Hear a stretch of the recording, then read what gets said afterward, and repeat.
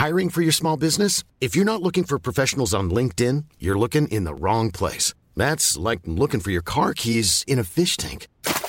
LinkedIn helps you hire professionals you can't find anywhere else, even those who aren't actively searching for a new job but might be open to the perfect role. In a given month, over 70% of LinkedIn users don't even visit other leading job sites. So start looking in the right place. With LinkedIn, you can hire professionals like a professional. Post your free job on linkedin.com/people today. Is it acceptable to go to Mickey D's just for a drink? Of course it is. But good luck leaving with just a drink. It's more than a drink. It's a Mickey D's drink. And right now, a small Minute Maid slushie is just $1.59. So all you have to do is choose a flavor, like the tropical mango or strawberry watermelon, and enjoy like it's meant to be enjoyed. Prices and participation may vary. Cannot be combined with any other offer. Ba-da-ba-ba-ba. Is it acceptable to go to Mickey D's just for a drink? Of course it is. But good luck leaving with just a drink. It's more than a drink. It's a Mickey D's drink. And right now, a small Minute Maid slushie is just $1.59. So all you have to do is choose a flavor, like the tropical mango or strawberry watermelon, and enjoy like it's meant to be enjoyed. Prices and participation may vary. Cannot be combined with any other offer. Ba-da-ba-ba-ba. 30 seconds. Let's see, because the corner-to-corner promo is about to hit. Okay. Old one, not your new one, that I didn't know was there because I don't think Messenger. That's up on it. You messaged me. Get him, Chris. Because I had something to send you. Live in 15. All speeds go. Let's ride. I'll count you in. Oh. Oops. Tell you the next hour. And Corner to Corner Wrestling Radio is live in 5, 4, 3. Good evening, everybody, and welcome to BeyondRingside.com, C2CRadioshow.com. The Beyond Ringside Radio Network is live and in full effect for Corner to Corner time, which is right now. I'm Stan Grubb, my co-host Brian Taylor. What's up? What's going on? We are joined, as always, by Fast Eddie Lane. And unfortunately, my calorie intake is still higher than the number of tests that are available, and I don't mean ACT.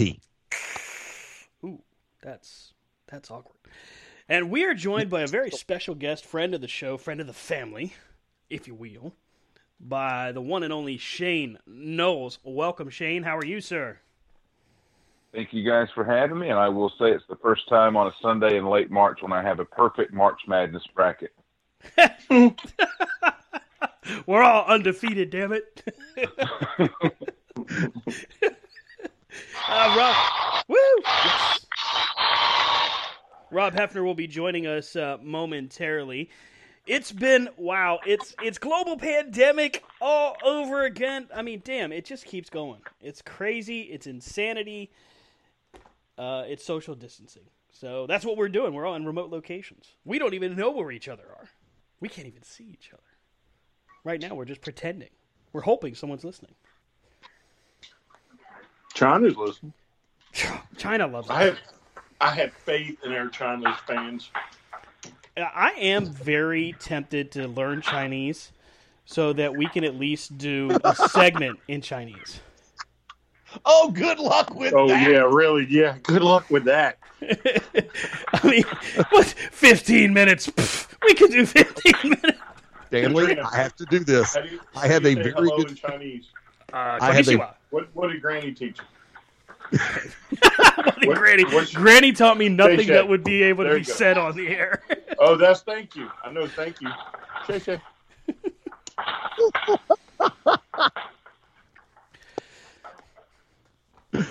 I have a. Those Chinese. Well, I mean, I could read a menu. Does that count? I know teriyaki chicken. Szechuan? That's English. Wiener. Egg roll? Oh, wait, that's English. I wish I were an Oscar Mayer wiener. Oh, crap. We laugh because we will not cry. That's exactly what we're doing here.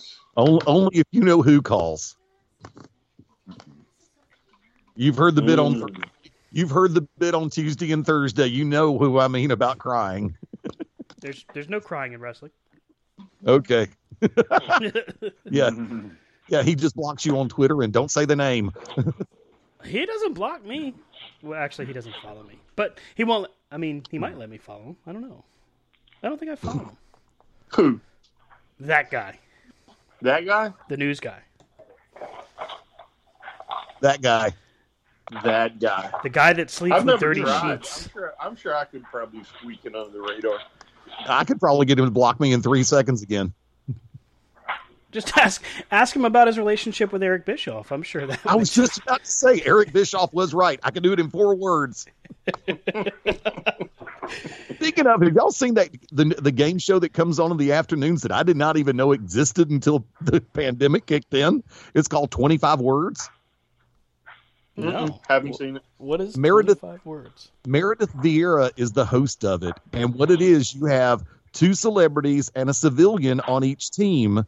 And this is obviously taped a while back, but you get what you do is they have 5 words, and you have to bid, kind of like the old Name That Tune, the number of words you can it will take you 25 or under to get all 5 words correct. It's a cute little game. Now, do me a favor. We spoke about this before we went on air, and Stan and I had a confab, so to speak, earlier in the week. And by the way, for the record, for everybody listening in through the Beyond Ringside channel on TuneIn and the TuneIn mobile app, welcome in. Technically tonight, of course, it is the Corner to Corner time slot, but we're also technically doing a Fusions episode with Corner to Corner and the Shooters Gallery. Of course, Stan has been on there before. Brian's too good to come on the show with us. I never get asked. What? Of course, you want to try that again? Blame Stan. No, honestly, you can ask Rob. We don't get asked. I think Stan forgets. That is... no. But okay. See? Because originally... See how he backed down? Mm-hmm. That's not... okay. That's some bull right. crap right there. I'll ask next time. Now, for those who are familiar with the Beyond Ringside Radio product and catch the Shooters Gallery Thursday nights, 8:30 p.m. Central, 6:30 p.m. on the West Coast, Shane Knowles is my co-host on that show. And he brought up a very intriguing what-if scenario this week. And I wanted to get the mindsets and perspectives of Stan and Brian on this question. So for the gentleman I refer to as our trivia master on the Shooters Gallery, Shane, if you would, please.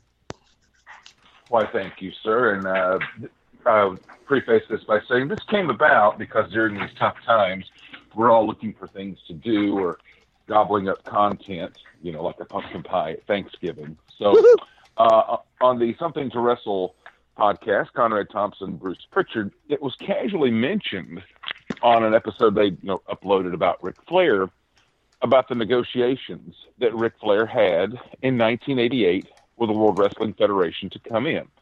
I think we've heard varying reports on this throughout the years, but Bruce kind of laid it out there that, things had gotten serious to the point where there was actually a plan for Flair to come in as the very first guest for the Brother Love show in the summer of 1988. While debuting on the Brother Love show, he would go on to work the Macho Man Randy Savage for the Intercontinental title at the very first SummerSlam in 1988, saying that negotiations were serious enough that himself, Pat Patterson, anyone else around was not even involved, that Vince was dealing directly with Rick. No one else really had any contact. But I think, knowing that, it got me to thinking, and I think Eddie, Phil, and I had I think Ted Guinness was with us too, on thinking of this. So to get your thoughts, if Flair goes over to the World Wrestling Federation in, say, June of 1988, what would the NWA have been? And some of those hypotheses I throw out there is, would Ted Turner have still completed the sale? Because we've heard famously that Ted only knew Ric Flair when he bought the company and changed it to WCW. Think about that. Ric Flair's 1989, that trilogy with Ricky the Dragon Steamboat, the I Quit match with Terry Funk never materializes. What would be left of the NWA Crockett Promotions? Would there be a WCW without a Turner acquisition? Would we have Nitro, Bischoff? So many different things could roll off the tongue on this, but I will leave it open for you guys. Now, let me just go out and say that we love playing the what if game at corner to corner. We do. Okay. So, very interesting. Stan, you want to go first? Sure. Take a stab at it first? Yeah, I'll go at. You know what? We can do this from two perspectives anyway, because Brian is predominantly NWA Crockett, and I came in at WWF probably right around 1988, 87-ish. Oh, wow. So should be a good contrast here. Ric Flair in 1988, there was no better technical performer, period. There was no better. You had a lot of guys that were popular, that had great bodies, that had great looks, that had great, maybe even great promo too. But they didn't have that whole package. Ric Flair did. So Flair in June of 88, that would be, 88 is WrestleMania 4. That's after Randy Savage wins the world title.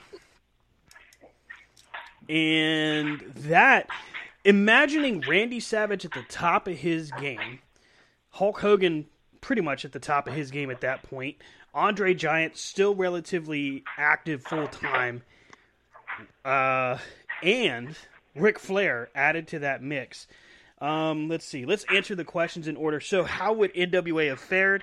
From my perspective, it would have been another classic example of Vince McMahon taking a top guy from a territory and ultimately a territory shutting down. I feel like it's, especially with a guy as prominent as Ric Flair. I mean, you think about it, Magnum TA was already injured on the shelf and not coming back. Dusty Rhodes in 1988 was still in NWA and still relatively active, so they had a top good guy. But would they have had a top heel? Would there have been somebody to take the place of Ric Flair? Maybe Terry Funk? Possibly. So you had somebody there.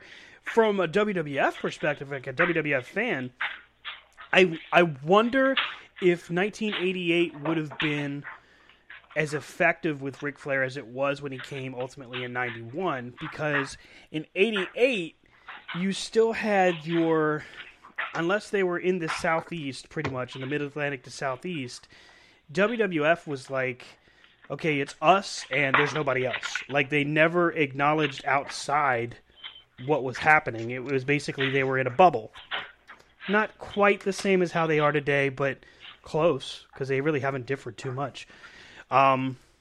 So I feel like Ric Flair would have been very successful. I feel like he would have had a great run as far as a feud with Savage, but I also would wonder how fans' reaction to him, if he would have ultimately turned into a good guy just because of how popular he was in 88, if they would have forced their hands.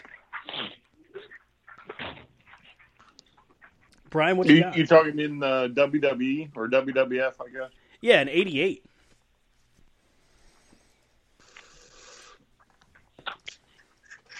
Basically, fresh off the Clash of Champions 1 with the 45-minute draw with Sting. Mm-hmm.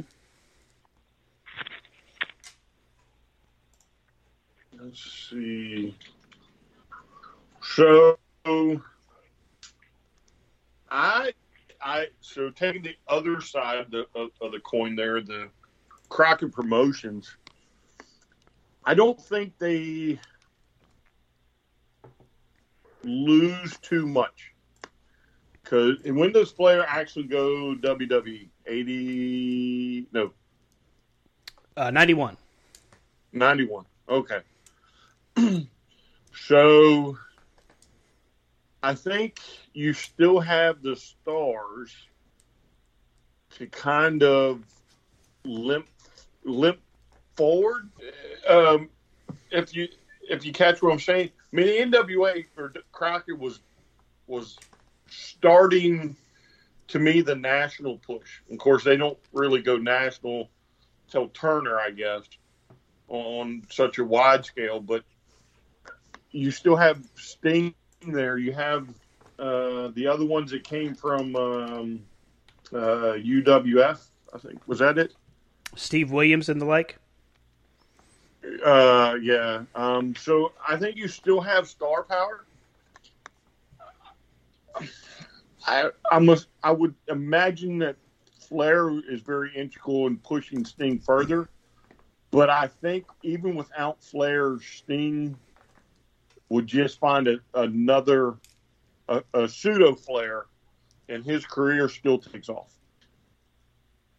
You may not get the Clash of Champions match, but I think somewhere along the way, Sting is good enough to maybe it's Blanchard, maybe it's Arn, maybe it's Barry, and they have a match to replace that. And then they just kind of limp forward until you hit when Flair naturally goes to the WWF, and then the timeline basically sets itself right. If that makes sense. Again, I do think it hurts them.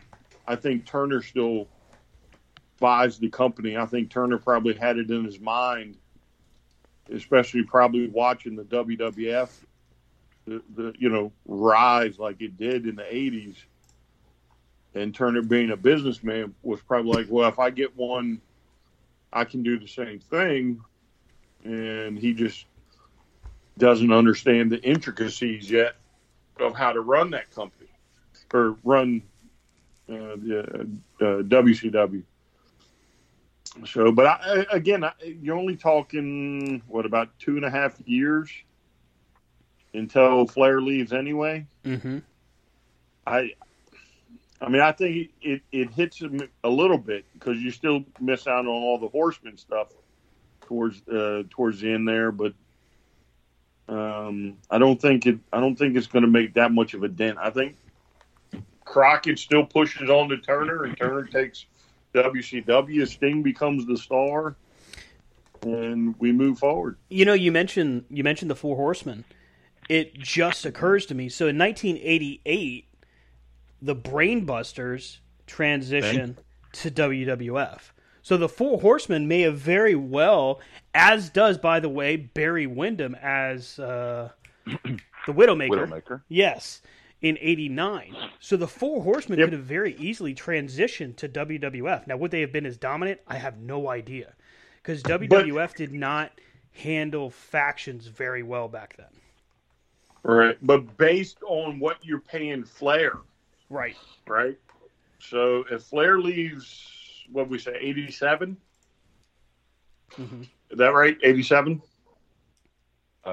June of 88 would have been the... Oh, 88. Okay, so if he leaves 88, that may free up money that they can then turn around and dump into somebody else. So you may not have gotten that, especially if you go to, say, Arn and say, hey, Arn, I'm going to give you a pay raise, and we're going to push you in a singles route, and we're going to push you pretty high up the ladder. Isn't that fascinating to think, though, that maybe arguably Flair's best year, that 1989, with the Steamboat Trilogy and the Terry Funk I Quit match would have never materialized? Well, that's true, but I mean, it's possible though that somebody else has that trilogy and it turns out just as well. I mean, Funk and Dusty could have been pretty damn phenomenal. If you could have turned somehow, gotten Steamboat and Sting together. Ooh, they very well could have had that series, and we'd be talking about that right now. Let me bounce this one off of all three of you, if I could. There was a return to the World Wrestling Federation on July 7th of 1988.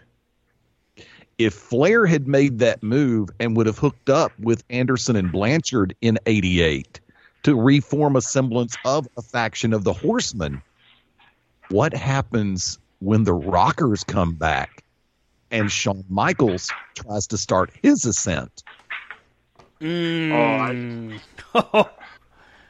A Four Horsemen with Shawn if they Michaels. do it correctly, if they use them in any semblance from the NWA, WCW, Crockett, whatever you want to call that era there, because I don't think Michaels becomes. I think it takes him longer. I guess. Mm-hmm. I could almost see the Rockers, especially going against Arn and Tully. The NWA version, WCW version. I could almost see them much like who was it, Buddy Rose and Doug Summers in the AWA. What were their names? I don't. It was Rose and Summers. I mean, you got the Playboy Buddy Rose and it was Pat Summers, wasn't it? No, I think it's Doug. Yeah, I think maybe you're right. It's Doug. Yeah. So, but I could very easily see the Brainbusters just literally dominating them throughout the course of their tag team run, and I don't know if Michaels is going to get off to any type of jump, especially if Flair is treated like Flair should have been treated. It's the simple things that are oh so marvelous. With rich, creamy, non-dairy Planet oat milk. Like coffee. The first cup mixed with a little Planet Oat. That's pretty marvelous. Or Planet Oat in a bowl of cereal. Sharing a laugh on Saturday morning. But don't forget about Mom's Planet Oat mac and cheese. It's so ooey gooey. Yep, there's so many moments that are more marvelous with Planet Oat. Rich, creamy, non-dairy oat milk. Oh, what a planet.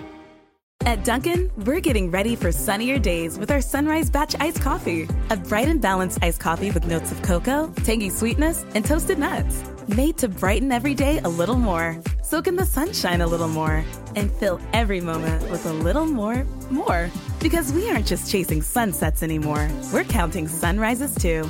Do more with Dunkin' Sunrise Batch Iced Coffee. Brewed for brighter days. Enjoy a medium for $2. America runs on Dunkin'. Participation may vary. Limited time offer. Well, and then it goes back to the psychology of how they do the Horsemen. So if I mean, that's what I'm saying. If they treat them like the NWA, I could see, especially if you brought Barry in the mix, they would just run roughshod over everybody.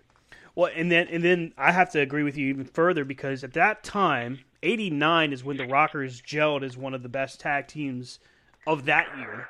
I wouldn't say of like history or anything like that. They were a little further along from that, but they were just starting to really gel together in WWF style.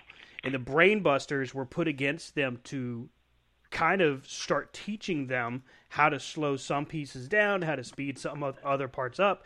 And that's where you started to see that maturity come from two guys that were notable partiers in AWA. And when they came to WWF at first, and, that's where the infamous,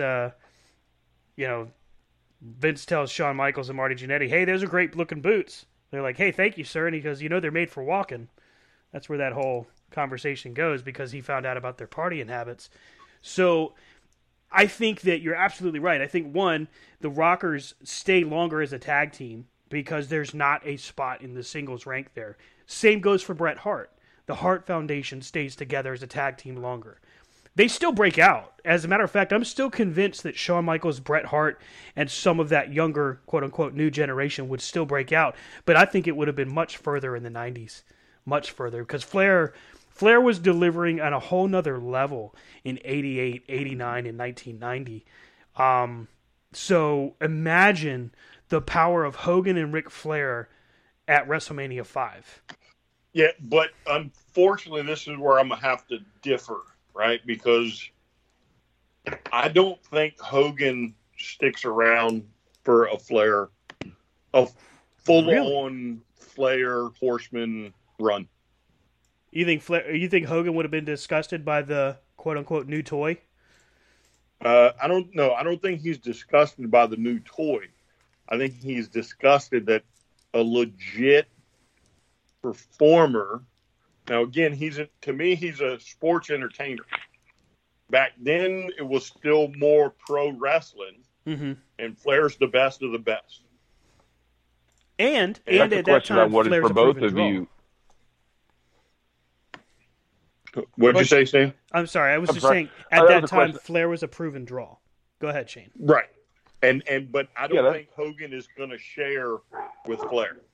I think Hogan says, you know what, I'm out of here. That's the question I had for everyone too. Was if he comes in at that time, do we still get the Mega Powers explosion between Savage and Hogan, or would you do Hogan and Flair? And Vince was so adamant that no one beat Hogan. We didn't see it until Mania 6 in 1990 with Warrior. Would he have put Flair over Hogan at that time, a true heel? I think, again, if they use them right, I think business just literally takes off through the roof. And I think you could very easily, I think Vince is smart enough to see that when you put Hogan and Flair on that collision course, even if you keep them separate for a year, you could already start to sell tickets for WrestleMania. And I think they were scared to put Hogan down that collision course because it didn't happen very often. And in the WWF, like it should have. I mean, Flair should have walked in the door, and you could almost see Flair ripping Hogan's cross off and saying, "You know what, bud? I'm here. I'm going for you." And then have the matches with everybody else. But they didn't because I think they probably had something big in mind, but it just ultimately, for whatever reason, didn't pan out. But I think – oh, go ahead. No, go ahead. Finish. But I do think that if Hogan gets into a full-blown, program with Flair to include Arn and Tully and maybe a fourth, maybe instead of Barry, you say, hey, let's try putting Macho Man in there. Let's take somebody else. And was Perfect there at that time? 88? Yes. Yeah. Late 88. Okay. Yeah. Oh, could you imagine that setup? Now, Perfect was kind of with them. The initial match, could you imagine a Macho Man 88 versus Flair 88, just what it would be on the surface? Like, those guys were probably at the peaks of their powers. Oh, yeah. But I just don't think Hogan wants to share the spotlight with Flair enough to where he would do long-term program business. Because they could have made a fat mint putting Hogan and Flair in a long-term program. I have a double-edged sword that I want to throw at y'all. Okay. And I'm going to flip the order for a second because I want to get Shane in on this one first. Because if we have this scenario, here's the homework lesson. One of the biggest events for the National Wrestling Alliance at any particular point in time, even the couple of years after it became WCW, because the buyout, Starrcade. The main event for Starrcade True Grit 1988 was Ric Flair, Lex Luger for the National Wrestling Alliance World Heavyweight Championship. Flair bails in June. This match doesn't happen. Here's the loaded question. Like I said, I'm going to go to Shane first, then I just want to see how everybody plays this. If Flair bounces in June, does Luger ascend to the World Championship faster than Sting? Does Sting ascend to the World Championship faster than Luger? Or do they put it on somebody else to figure out what they're going to do and how they're going to recoil? Because losing a person the magnitude of Flair at that point, who was your franchise champion, who was the focal point, that affects the entire world championship picture. So does Sting fast track? Does Luger faster track? Or do they figure somebody else in the equation? Shane? I think Luger does fast track because Flair was adamant about it was going to be Sting that he passed the torch to. Sting tore the patella. They had to delay it. Flair did it at Great American Bash 90. But without Flair in the equation to kind of be the stickler of, no, I promise Sting, it's going to be Sting, I think Luger goes. We've heard there's always been a lot of voices that were for Luger, and Flair said he's not ready yet. But Stan had mentioned something at the onset that I thought, if it's not Flair, I think it's a guy like Terry Funk that could help make a Sting or Luger. Would it had still been to the level that Flair did? Who knows? But Terry Funk in 88, I think, is your best option. I think Ricky Steamboat gets thrown aside in the shuffle because he certainly did after. That's one of the baffling things to me is after the great trilogy in 89 with Flair, he was out of the company within like 3 months. Just, cast aside. So without Flair, I'm not sure Steamboat rises to that ascension in the world title picture. Rob mentioned, or Brian mentioned, I'm sorry, UWF. I think a guy like Rick Steiner in 88, before Scotty came along, certainly had the look and had the work rate. And that's something I think people forget, just how good Rick Steiner was in the ring as a singles competitor, certainly as a tag team competitor. But before Scotty came along and the Steiner brothers, and you know what? And here's a wild card, maybe a hot stuff Eddie Gilbert, who had a great mind, certainly for wrestling. And, who knows, man, if you get hot stuff Eddie Gilbert, say with or without Missy Hyatt against a Sting or a Luger, I mean, we're throwing out scenarios here without the Nature Boy Ric Flair in 88, 89. These are just some that come to my mind. But the rest of that roster, I'm just not sure. I mean, would they have done something crazy like, hey, let's split the Midnight Express, Bob Eaton? I mean, because in pro wrestling, when you have to go with alternatives, everything's on the table. Ryan? So Shane brings up some good points, and I think what the interesting part is the true dynamics of both companies, right? So the NWA was more about pro wrestling to me, and the WWE was about the flash, right? And they were getting into calling themselves sports entertainment. And I think looking at a true pro wrestling aspect, you could have used Terry Funk, could have used hot stuff Eddie Gilbert. I mean, we forget that guys like Ricky Morton could go toe-to-toe with a guy like Ric Flair.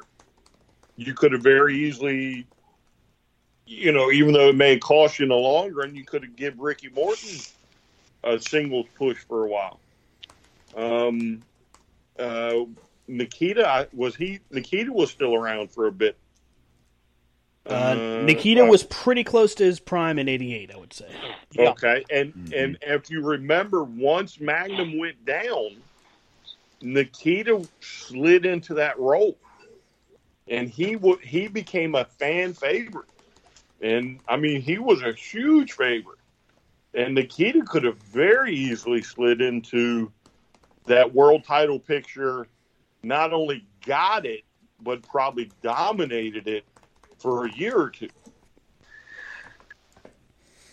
Now, and then you could go ahead. No, finish up. And you would have had Sting and Nikita. You would have had Funk and Nikita, Steiner and Nikita. You had the influx of the UWF guys who kind of took it to the next level.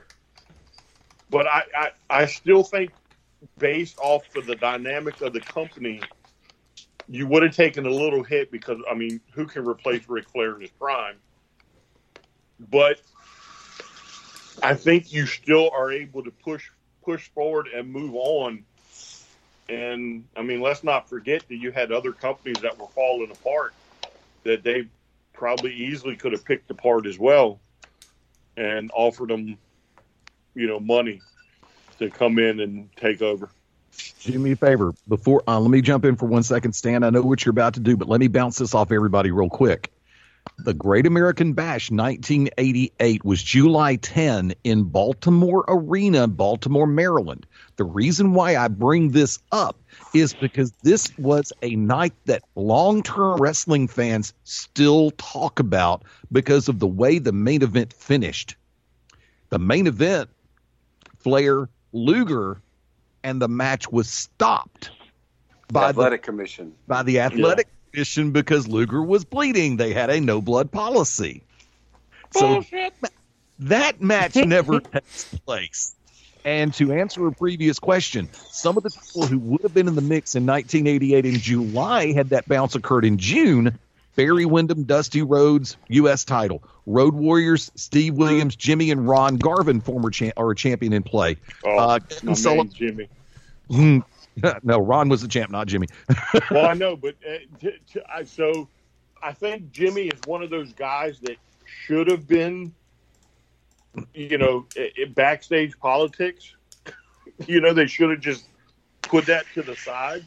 I think Jimmy's another one that you could have very easily given a great run in that title mix, and it would have worked great. And one mistake that I made was thinking that Tully and Arn bounced earlier than June when they were on the Bash 88 card defending the NWA World Tag Team titles against Nikita and Sting. So they were still there. So who knows? Let's put this in play. If Rick leaves and Arn doesn't, would Arn possibly have gotten his world title run? I'll hang that question out there, Stan. I know you've got something you need to do right now. Go for it, my friend. So, as you heard, he called it out. Rob Hefner joining the table, sir. Welcome back to Corner to Corner. Well, hello there. Welcome.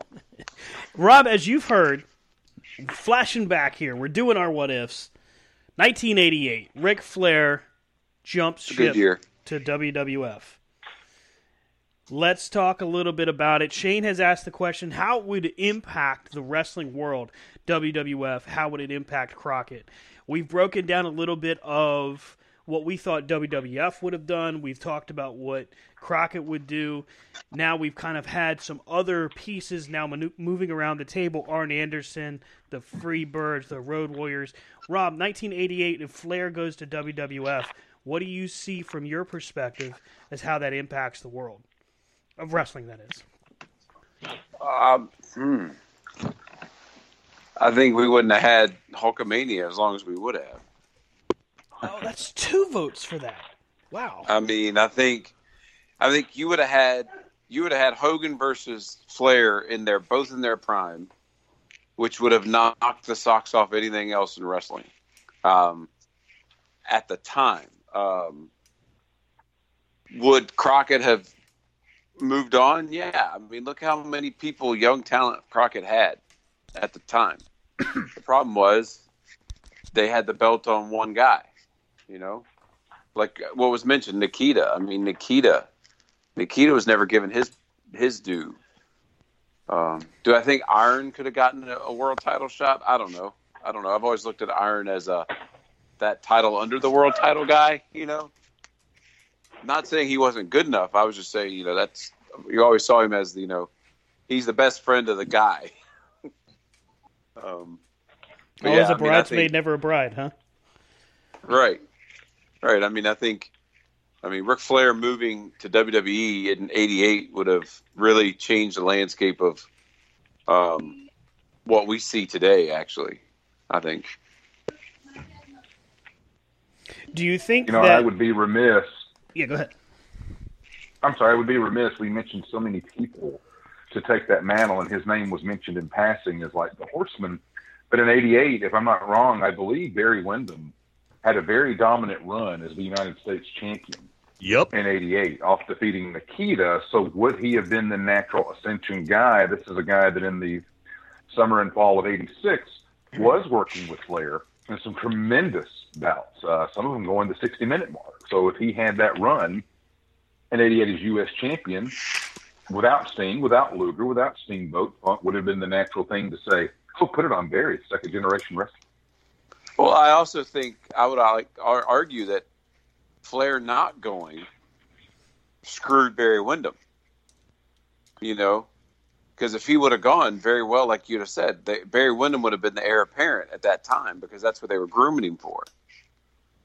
But I think Barry fell victim to there was not enough room at the top when he got there. Mm-hmm. And so they were like, all right, well, we're going to give you a title. Hey, we're going to make one up for you. How about the Western States Heritage title? Mm-hmm. You know, we're going to make a title. We love you so much. We're going to create a belt. That title was around before that. Yeah, it was in Rio de Janeiro. Mid-80s. It was in Rio de Janeiro. Pat Patterson won it. Jeez. Him and Pedro Morales traded for it. That is a Western state. Hey, use your Rio de Janeiro. Well, I said Pat Patterson. Remember, he won won the first ever Intercontinental title tournament in Rio de Janeiro. Here's your hypothetical tournament. See, this is what's happening. School's not in session, and we're all screwed up on geography. Now, let me do this one to you, and whoever wants to take this one, jump in. If my memory serves me correctly, Dusty was one of the primary bookers alongside of Ole Anderson during calendar year 88, because that was still JCP, and JCP was heavy Dusty booking, i.e. the Dusty finish. If Flair had bounced in June, knowing Bash 88 in July, would Dusty have booked himself into a transitional world title run to pass that belt on to Barry so that a heel gets that belt back? Or does he sidestep and go ahead and run with it for a few months? Or does he immediately put somebody directly else into that babyface champ slot? All right, so when does Garvin win? Ooh, I thought that was 90. No, Ronnie Garvin is world champion. Garvin was 87. Yeah. All right, so 87. Was 87? Okay. All right, So Flair got it back at Starrcade 87. Okay. Right, so we're right in the same era we're talking about, right? To So me, if Dusty is going to put the title on Ronnie, who I think is a very good transitional champion, I don't see where Dusty's going to come out and like put the title on himself to be a transitional champion. I think he'll entrust somebody else to do it because, again, a transitional champ isn't going to hold it for very long, especially back then. I mean, in the era of you winning on Saturday, losing on Sunday, you could very easily put it on somebody for a week or two and then switch it to whoever. Is it acceptable to go to Mickey D's just for a drink? Of course it is. But good luck leaving with just a drink. It's more than a drink. It's a Mickey D's drink. And right now, a small Minute Maid slushie is just $1.59. So all you have to do is choose a flavor, like the tropical mango or strawberry watermelon, and enjoy like it's meant to be enjoyed. Prices and participation may vary. Cannot be combined with any other offer. Ba-da-ba-ba-ba. Whatever you wanted. I don't, and again, I've never met Dusty. I can only surmise that the reason he stopped winning titles is there was a part of him that said, I can play the secondary role and enhance these people and let them carry the ball. Brian, Dusty was one of the first people, and so many people want to scream BS when they hear this line, but for Dusty, it applied. He didn't need a championship to be over. Yeah, well, I mean, that's what I'm saying. In his mind, after the third one, he doesn't touch it again. He doesn't even come close. And him being the booker, you would think it would be real easy for him to take it and then to hold it. But I think he was more than willing to allow others to go to that spot and carry the company. And don't get me wrong, it's not like he didn't have a great career after the third title. But I just don't think in his mind he felt he had to carry it. He was more than willing to let others. And I'm telling you, just like we've talked before, if Magnum never gets hurt, I think Flair by that time in 87, 88 could leave and they wouldn't even bat an eye. I've got one final question for everyone on this. Let's look at it on the surface. Flair comes in June of 88. challenges World Wrestling Federation champion Macho Man Randy Savage at SummerSlam. What's the business for that? Because we didn't have all the extra 3-hour programming going on. We didn't have the additional pay-per-views in between. You've got 2.5 months, which, by the way, SummerSlam's debut in '88, the initial SummerSlam, with Flair Mach on top for the belt, regardless of a finish, with 2.5 months of build. What's the buy rate? All depends on who the supporting cast is. If it's Tully, Arn, and Flair building up to SummerSlam, you've got lightning in a bottle. And all you have to do is just set up your horsemen to beat the piss out of Randy Savage. Yes. And if they set it up the way they set it up the 1 years later with the whole she was mine before she was yours. Oh, wow. Yes, the Dr. Photos, yes. They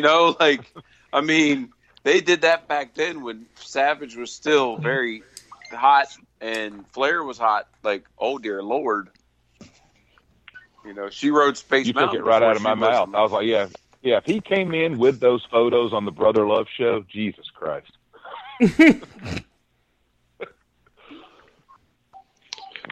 So if the marquee says Flair versus Savage for the world title, I think it would rank probably in their top 5 pay-per-views ever, as far as buy rates.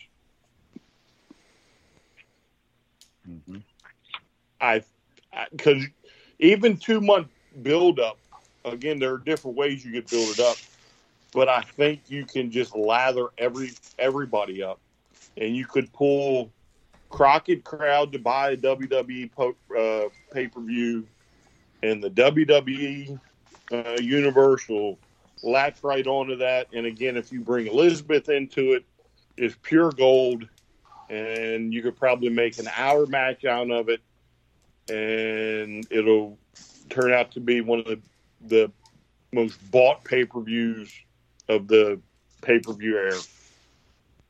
And that's the thing, too, that you said that I was thinking is how many viewers of Crockett programming would watch SummerSlam to watch their guy, so to speak. Oh, man. In the world title, in the WWF right off the bat. Imagine Jesse Ventura and Gorilla I still think there was a split audience that was watching two different products for the most part. Well, and back then, people didn't hop. Back then, it wasn't like, oh, hey, the guy's here today and over there tomorrow. It was, no, Flair would never do that, ever. Right. Yeah. And then, because that was before the whole, you got to think, that's before anybody knew anything was happening. And for Flair to show up, especially that was also when Macho and Elizabeth were still going hot and heavy in real life. So that would have struck a nerve. Oh yeah, and being a staunch Jim Crockett Promotions fan, especially during that time, I didn't flip a channel for the WWE or WWF. I might have caught the Monday night show every once in a while, but that was it. I was strictly WCW, Jim Crockett Promotions, NWA, whatever you want to call it. And even I would have been like, holy cow, where am I finding $100? Because back then the pay-per-view prices were outrageous.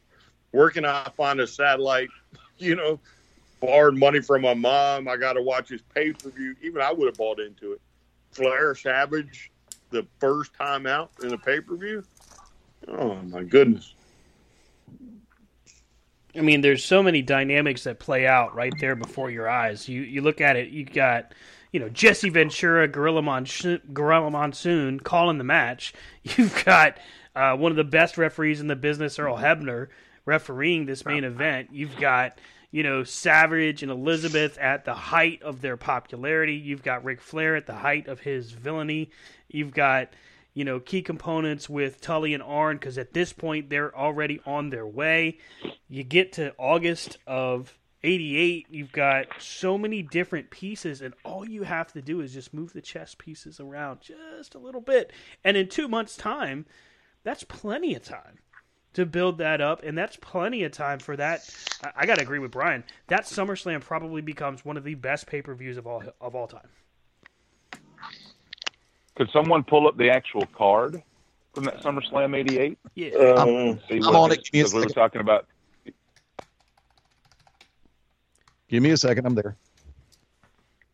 Because obviously some of the stuff, like if we have the Conquistadors and the Bolsheviks, it's not going to change. But thinking about the rest of the top tier of that. Let's see. Well, in '88 was Hogan and Savage versus. Wasn't that versus? It was the Mega Powers versus DiBiase, wasn't it? It was the Mega Powers and the Mega Bucks. Mm-hmm. Yeah. Mm-hmm. You've got. That's when Miss Elizabeth took her skirt off and we all lost our minds. Woo-hoo. Yeah, Jesse was referee that night. Bulldogs, Rougeau brothers tagged in a tag match. Bad News Brown, Ken Patera, Rick Rude, Junkyard Dog, Powers of Pain, and the Bolsheviks. Ultimate Warrior defeated Honky Tonk Man. Dino Bravo, Don Morocco. Demolition defeated the Hart Foundation. Big Boss Man defeated Coco Beware. Jake Roberts defeated Hercules. And the Mega Powers defeated the Mega Bucks. That was a long card. Right off the bat, you just made me think, if we got the Flair Savage build with the classic match we thought it would be, with that Warrior on Honky Tonk Man, that '88 SummerSlam, just off those two moments alone. And don't forget, by breaking up that tag match, you can then give Hogan a match in replace of one of the other ones. And you could put, another big match leading into that main event. And Hogan versus DiBiase. Hogan and I was just about to say, man, the fact we never got to see $1 Million Man and Hogan singles pay-per-view. Yeah. And again, you get rid of one of the other matches and put that Hogan match in there. I think that's solid gold right there. If I may, because that would have to be Hogan DiBiase, because at this point, Andre was already at a point where he was not as mobile, so they would put him in tag matches to not expose how limited he was. What a magic segment this has been so far. Wow. Yeah. But this is what we love to do. We've been doing this since before Brett screwed Brett. That's true. We've played the what if game so many times that they ought to just call it the C2C game. Yeah, I mean they should give us a network show where we can just sit around at the table and play what if. Help my booking. You remember that segment of Marvel Comics that always played the what if? With the different superheroes and villains with a crossover. Yeah. I got a few of those. I've still got a few of those. Well, and they're supposed to be bringing a new one on the Disney Plus. They're supposed to bring an animated version of that. That would. I tell you, looking at all of these different components, whether it's Flair and Savage, that match in and of itself is already money. The different pieces, just looking at the card from '88, you figure they maybe they hold off on the Warrior beating the Honky Tonk Man. Maybe no, because I think that would then directly lead down to within 6 to 8 months the Warrior and Flair. Oh wow! But imagine if Flair came in SummerSlam '88, beat Savage for the world title, all right, and then played those mind games with him and ran that until the Royal Rumble, and then Savage had to go through 29 other men to get a chance at Flair again. The whole classic, either you do it or you're gone. Oh, you talking like running the gauntlet. Wow. But, I mean, you imagine the way they could have done the programming back then and kept it going. I mean, you could have had Survivor Series with Team Flair, Team Savage. and then Flair's team beats Savage's team, and then that just keeps going on. You know, it goes next to the Rumble. Be like, you haven't been able to do it, Savage. What's wrong with you? And see, it leads up to WrestleMania, and right about the time Savage is getting ready to get that win, here come Arn and Tully. Yep. And it costs Savage the win. Savage goes to the back of the line, and then you start the program with the Warrior. Think about this one, and have fun with this one for a moment. How many wrestling fans would have popped, not to mention probably popped a gasket, if you ended up with a Survivor Series match, including Flair, Anderson, and Blanchard? As if it's teams of 5, they have to be the final 3. Or even with DiBiase and Andre. Wow.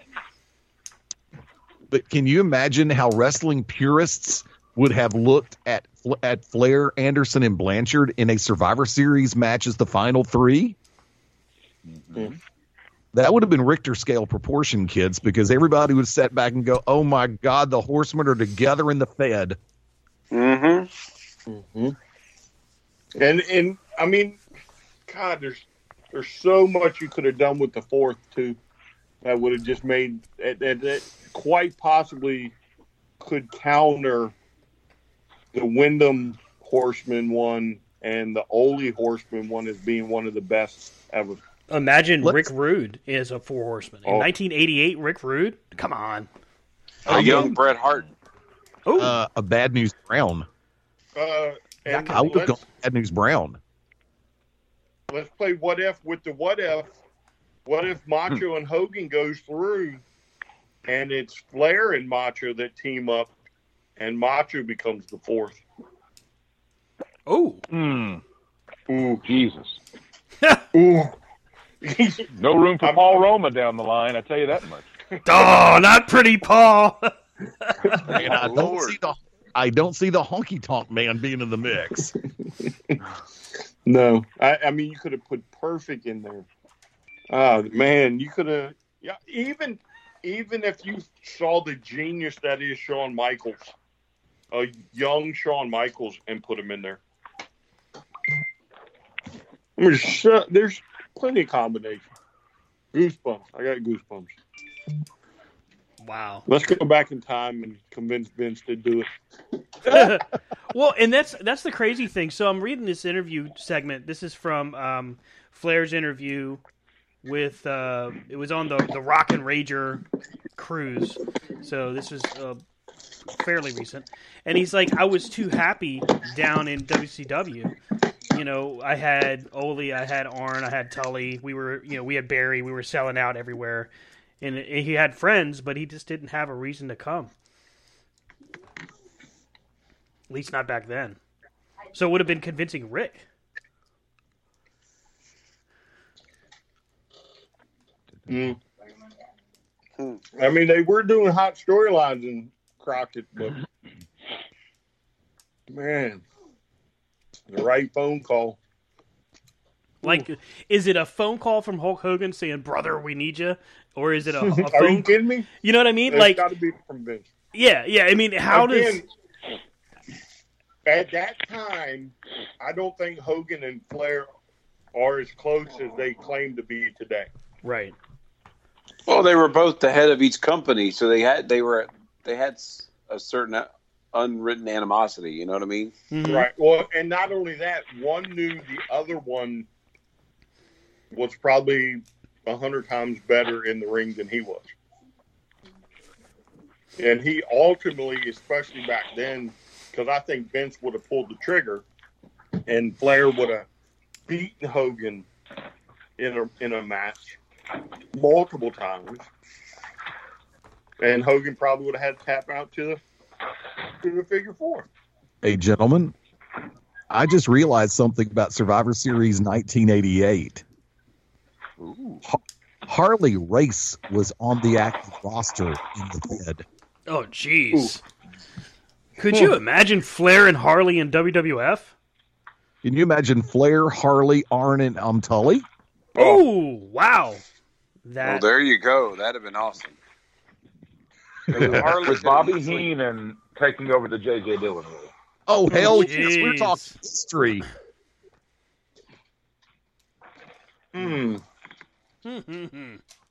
That would have been historic.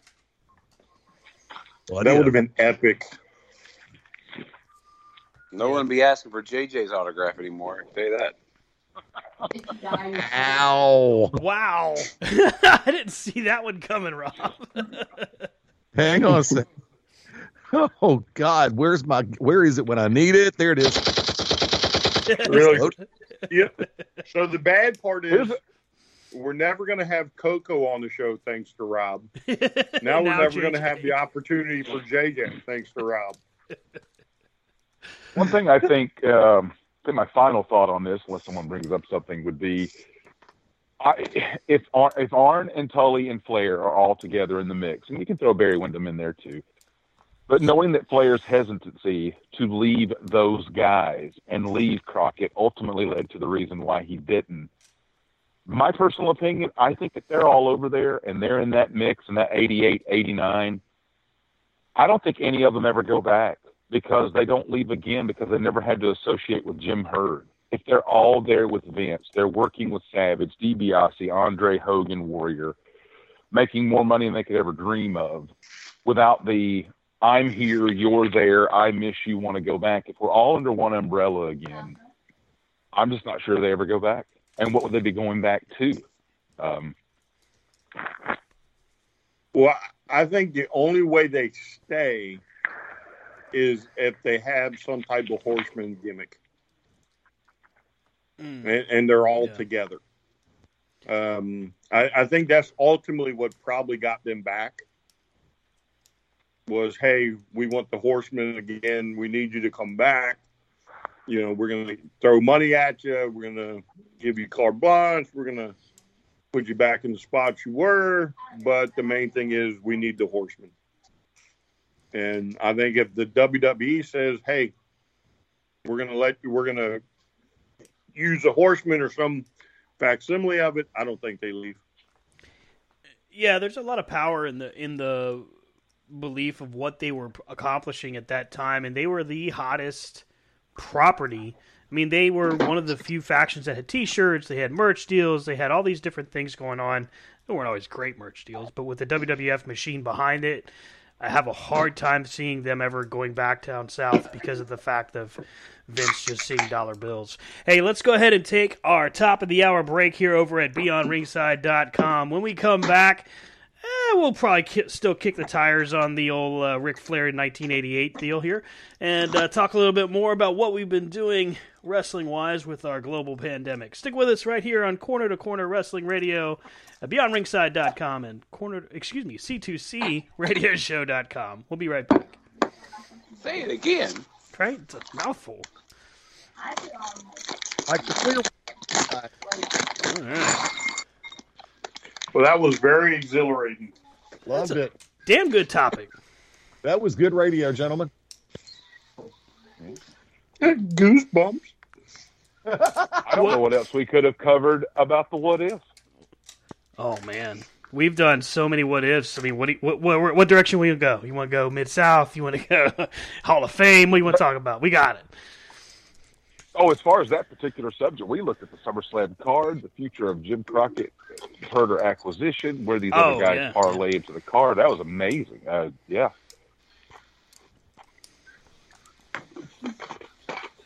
The what if conversation I've always wanted to have is what if WCW won the Monday Night Wars? But, I thought we've had that one. We've touched on it. We've never really done a deep dive.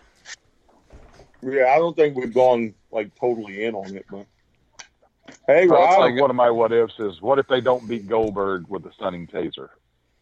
I think we've done that one. We've done Brett, Undertaker. We did that a month or so ago. I think we've even done Stone Cold before. Yeah. I like the one where we went through the Hall of Fame class by class. That was an exhaustive episode, but it was good.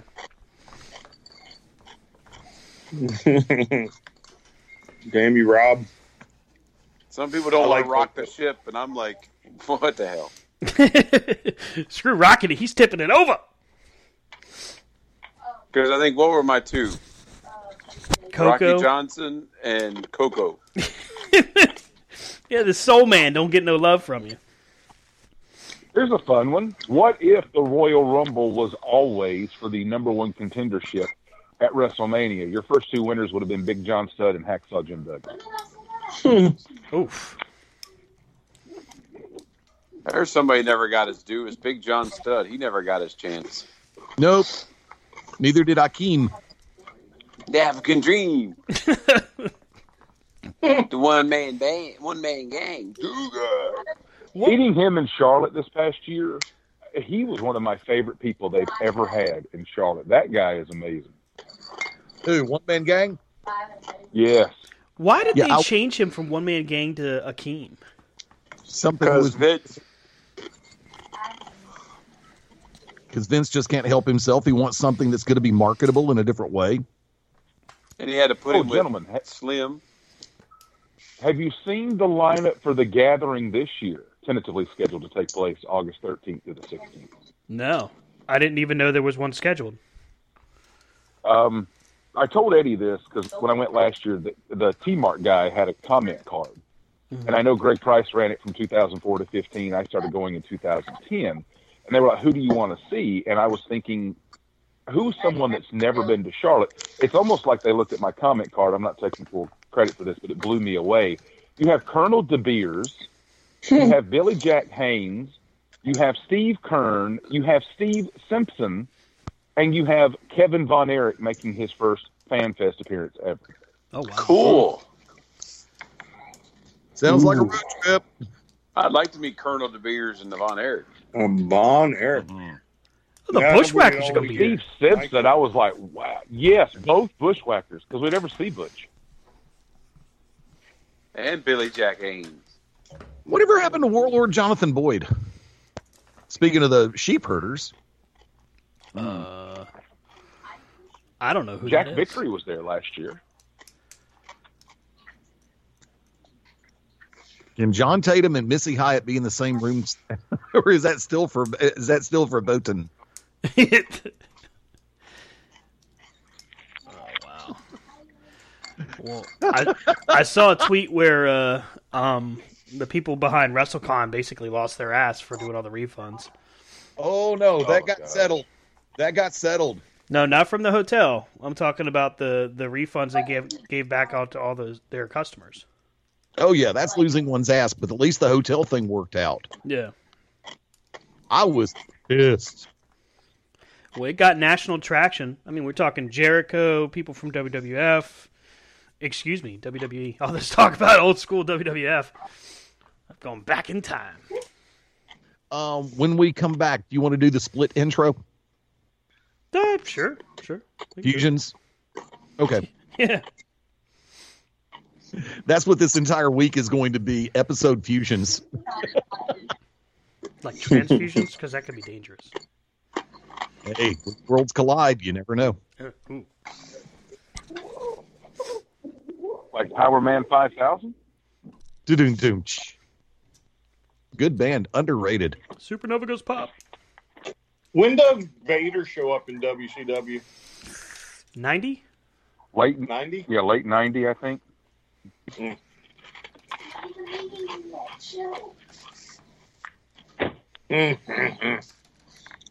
See, I'm still thinking. Sorry. All right. Back in 30. Actually, I lied. No. Okay. Hello there. For 30 seconds. We've been live. Oh, yeah. Switching headsets. That's what I heard about you. Oh. And back Today in is the 5, 48. 4, 3.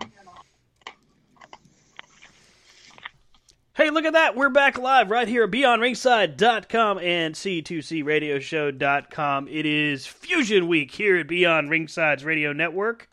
We're Beyond Ringside, the Shooters Gallery, and Back to Basics meets Corner to Corner.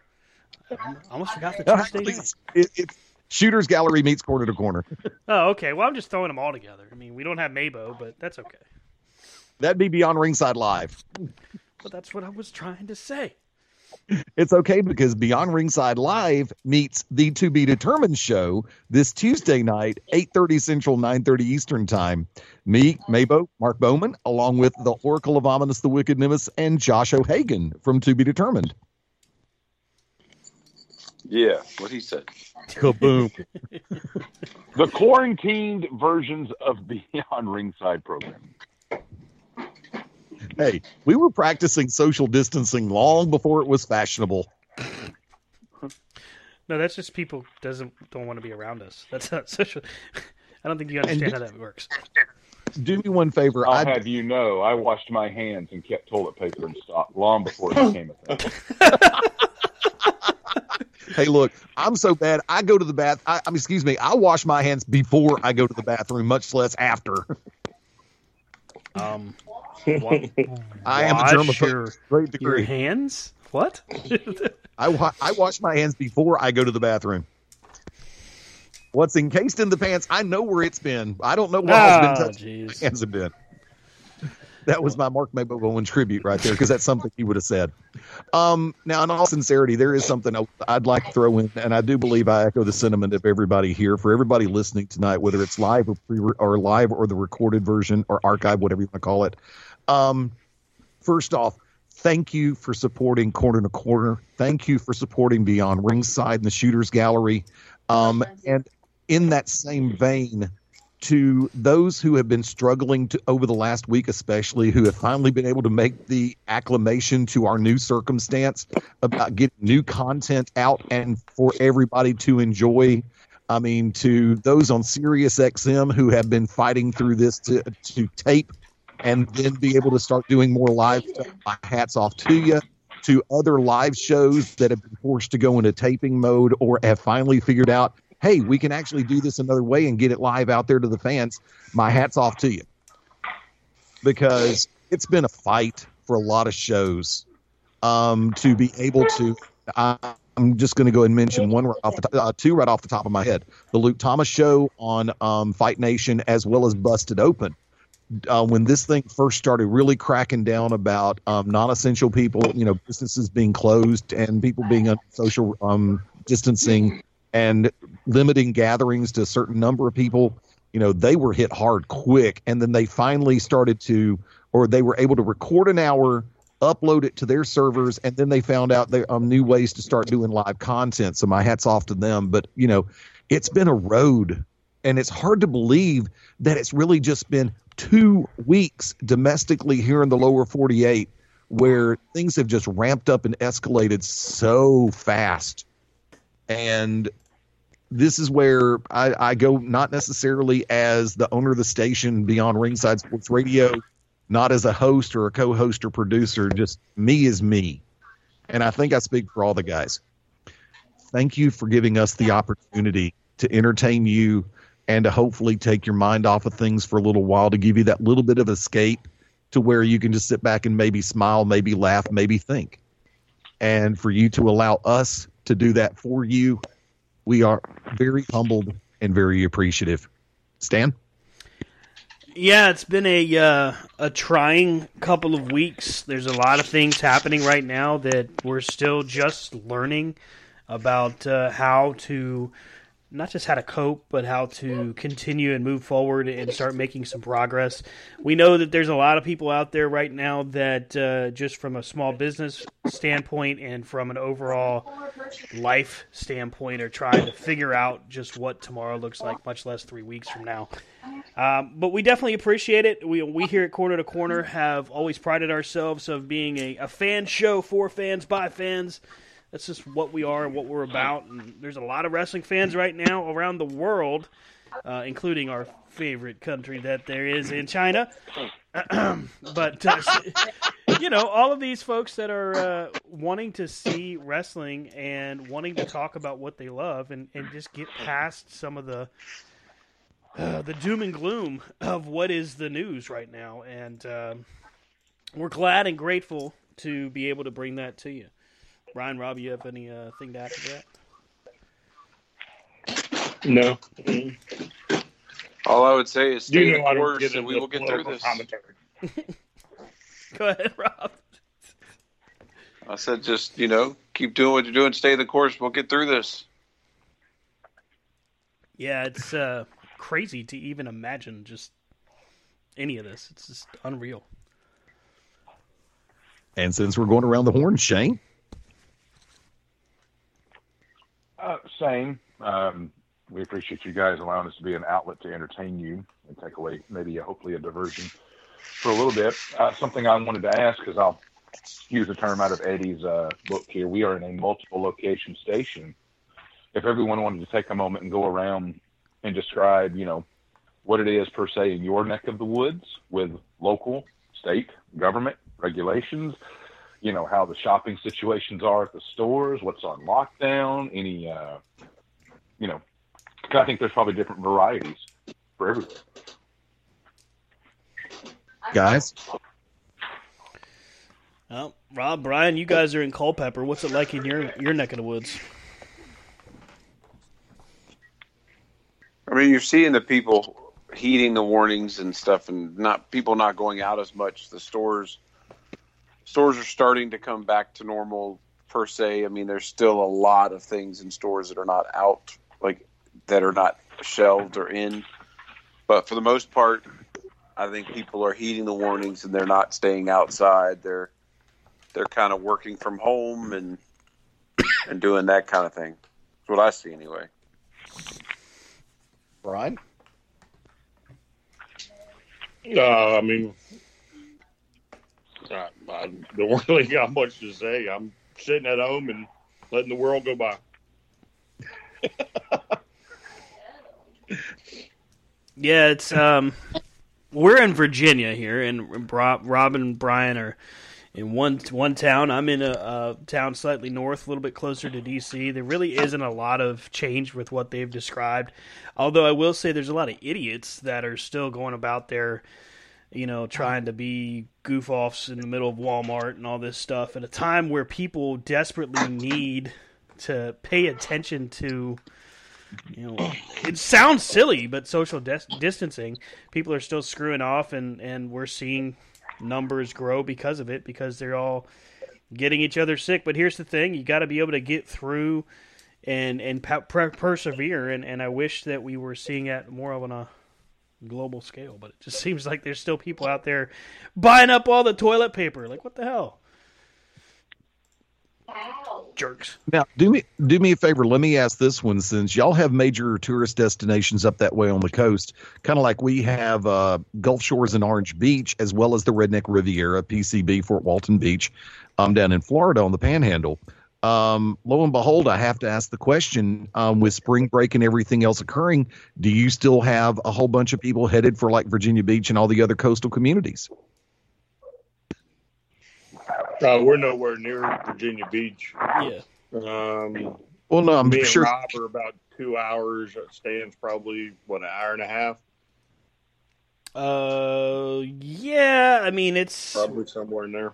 Yeah. So we have access to it? I believe it's still open, but the state has pretty well recommended. What is it, Brian? Isn't it no gatherings of more than 10 people for the state? 10, yeah. Yeah. Virginia doesn't have a lockdown yet, but I'm sure it's coming. Mm-hmm. Well, see, the reason why I ask is, like, I'm 3 hours away from Mobile and Gulf Shores and Orange Beach, and straight down Interstate 65, but we still get, reports up this way via local news about people about congregating teenagers and college kids on the beach and why they shouldn't be doing it. But lo and behold, that's why I figured that I didn't know if your local news would be carrying stuff like that about your coastal communities as well. No, the only thing that I've seen as far as beaches is Florida. My in-laws are down in Myrtle Beach, and I mean, there's not a lot going on down there, but I wouldn't know. I haven't heard anything about Virginia.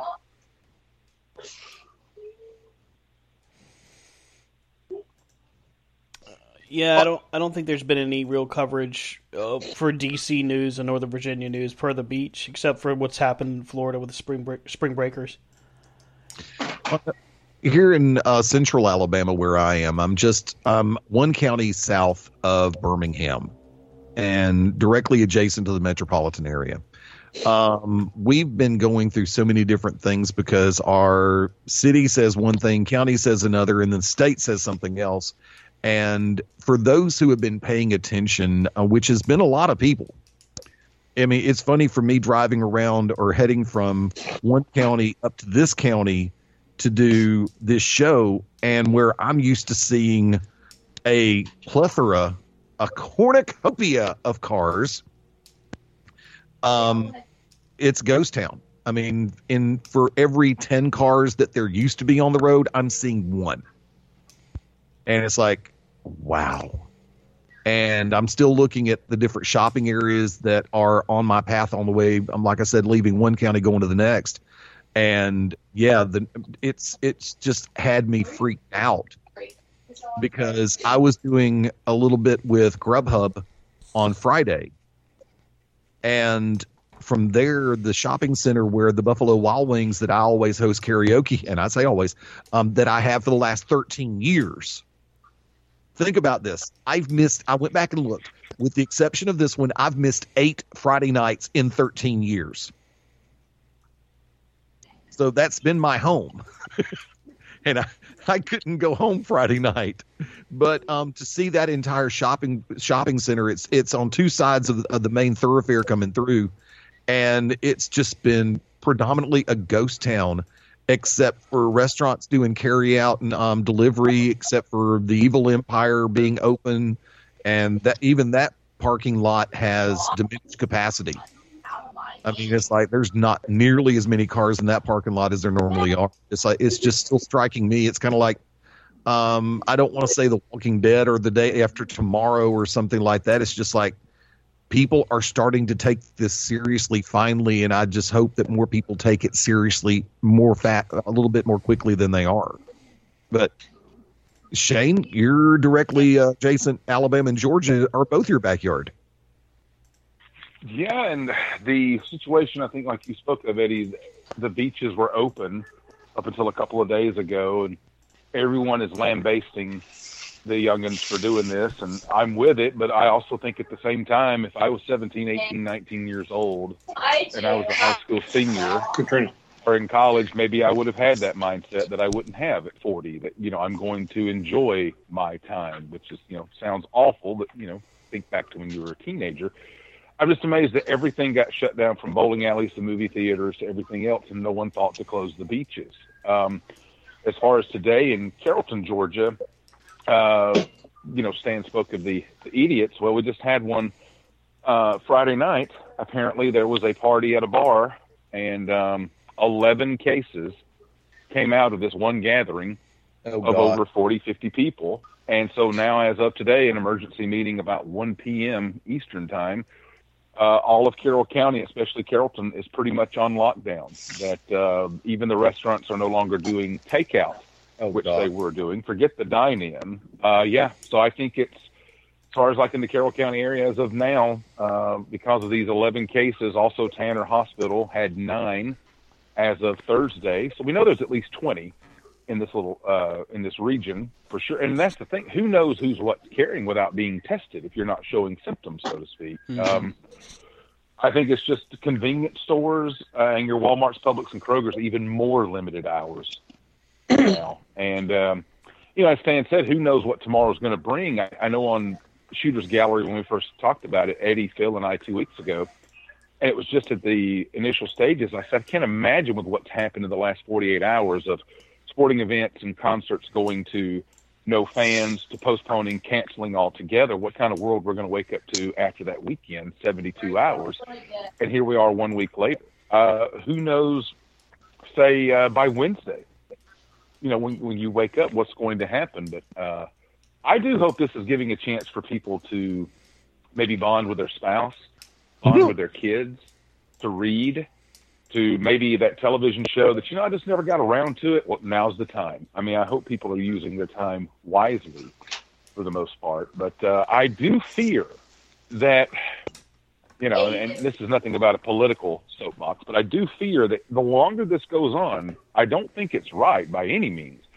But are we going to see, I hope not, the worst in people? That if I can't pay my bills or I'm not getting work, then, it's going to become a little bit of a purge situation where crime and theft start to go up because as people, those survival carnal instincts, I'm afraid we're going to see some of that. Certainly hope not, but it wouldn't surprise me. Well, I think we sit as a country a lot better than other countries did before, because it took so long to come here. That I think when we put in the restrictions and stuff, like, of course, there's going to be people that don't listen to them, but for the most part, people are seeing what it's doing on a global scale, and so they're like, "Oh, I don't want that here." And I think as a country, we're taking precautions more seriously than, let's say, other countries did when it was at the peak, and we haven't hit our peak yet. And of course, we're going to hit our peak, and you got the people that freak out every day because the number goes up. And I'm like, well, of course the number's going up because we have more testing going on. More people are finding out that they have it. The number's going to go up. It's just, that we've closed the beaches or like our local community, all the parks are closed. Like the parks are open, but all the pavilions are closed. All the playground equipment's closed. Most of the restaurants are all doing takeout now. And I will tell you, our local Chick-fil-A, like they went from dominating to dominating again because they dominated the two line drive-through. Now they don't have a dining room. They're like, "Yep, come on, guys, we got this." But I mean, like you said, I think it's also like I saw something today. My wife posted it was like, this is Mother Earth telling everybody to go to their room and think about it for a minute. Bingo. I agree. And you're going to have that problem. People aren't used to being told they can't do things. And when you look at that younger generation of the beachgoers and stuff, those are the kids that never got told no. Mm-hmm. So now they're being told they can't do what? Wait, what? Huh? No, what? You can't tell me no. It's YOLO time. I mean, I think we're not going to get. I would like to say we're not going to get as bad as other countries, but people got to look. Oh well, we're going to be a bit worse than Italy. Well, Italy's the size of New Jersey. Of course, it's going to be worse than Italy. But I hope in a month or so we're sitting here going, you know what? That was crazy, wasn't it? Yeah. Has anyone let the Amish know what's going on yet? Well, I haven't seen Zebekiah in like a few years, so I don't know. Well, our Amish store stayed open. I just went there the other day to get cheese and meat. I wonder what the Indian-owned casinos are doing right now. Winning. Excuse me. The casino's owned by Native Americans. I apologize. Let me clarify myself before somebody goes, that was bad comment. And by the way, Rob, I think was the one who just brought up one of my favorite topics a minute ago. This would have been the perfect meme for me to do had I been able to sit down for 5 minutes and actually do it. Make it a 4-parter. Travel restrictions imposed on people coming in from China. No big deal. NBA shuts down season. No big deal. Businesses, number of people sick in Seattle, Washington Seattle tops this many. Chick-fil-A goes drive-through only and shuts down the dining room. Oh, it's just got real. Mm-hmm. Yeah, I mean, I can't get extra Polynesian sauce. Limit 2 per customer. We're dealing with an unprecedented time as a people and as a global situation as a world. And you look at all of these things that are now going on without fans, empty arenas, without, a season, XFL, NFL. Well, NFL hasn't announced any kind of hold up yet, but I think it's forthcoming depending. NBA is done. NHL is done for now. XFL done. WWE, WrestleMania without an audience. Think about that. WrestleMania with no crowd. What about AEW? Yeah, AEW goes to a no crowd. Sorta. They do Dynamite with the wrestlers in the crowd, being your audience, giving the energy. And let me just point out, AEW, and Brian, you said it first in the chat, AEW has mastered how to present that kind of program. They did it, and they mastered it because it created an energy and an ambiance that completely carried the show.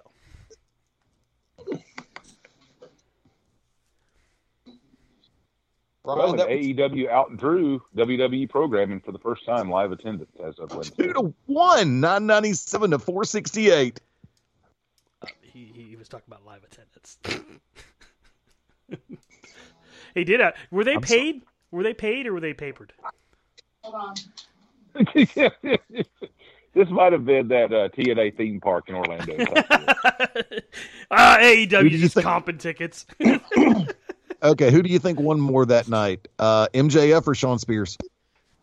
Oh, MJF. What was the going bet for that? What was their actual bet? 100 for something. I don't know. Now, let me bounce this one off of y'all because I know we're going to hit this in a second. But aside from pro wrestling and MMA, because remember they did have the show in Brasilia a week ago. What other sports could actually be held in this current circumstance without posing a major health risk or spread risk? I kind of brought this one out on Thursday night, but Rob, Brian, Stan, I wanted to get y'all in on this one. I've got a list of 8 right here. And I want to see if y'all come up with the same ones that I came up with or that we came up with on Thursday night. Gentlemen. So let me have you repeat that question. These are events that could take place without... Yeah, what type of sporting events could take place without a serious health scare in place? Hi, Jay, do you want me to get you? I could see baseball. I can go with that. There is social distancing in baseball. Yeah, there's more than 6 feet. 45 to 90. Curling. I don't know.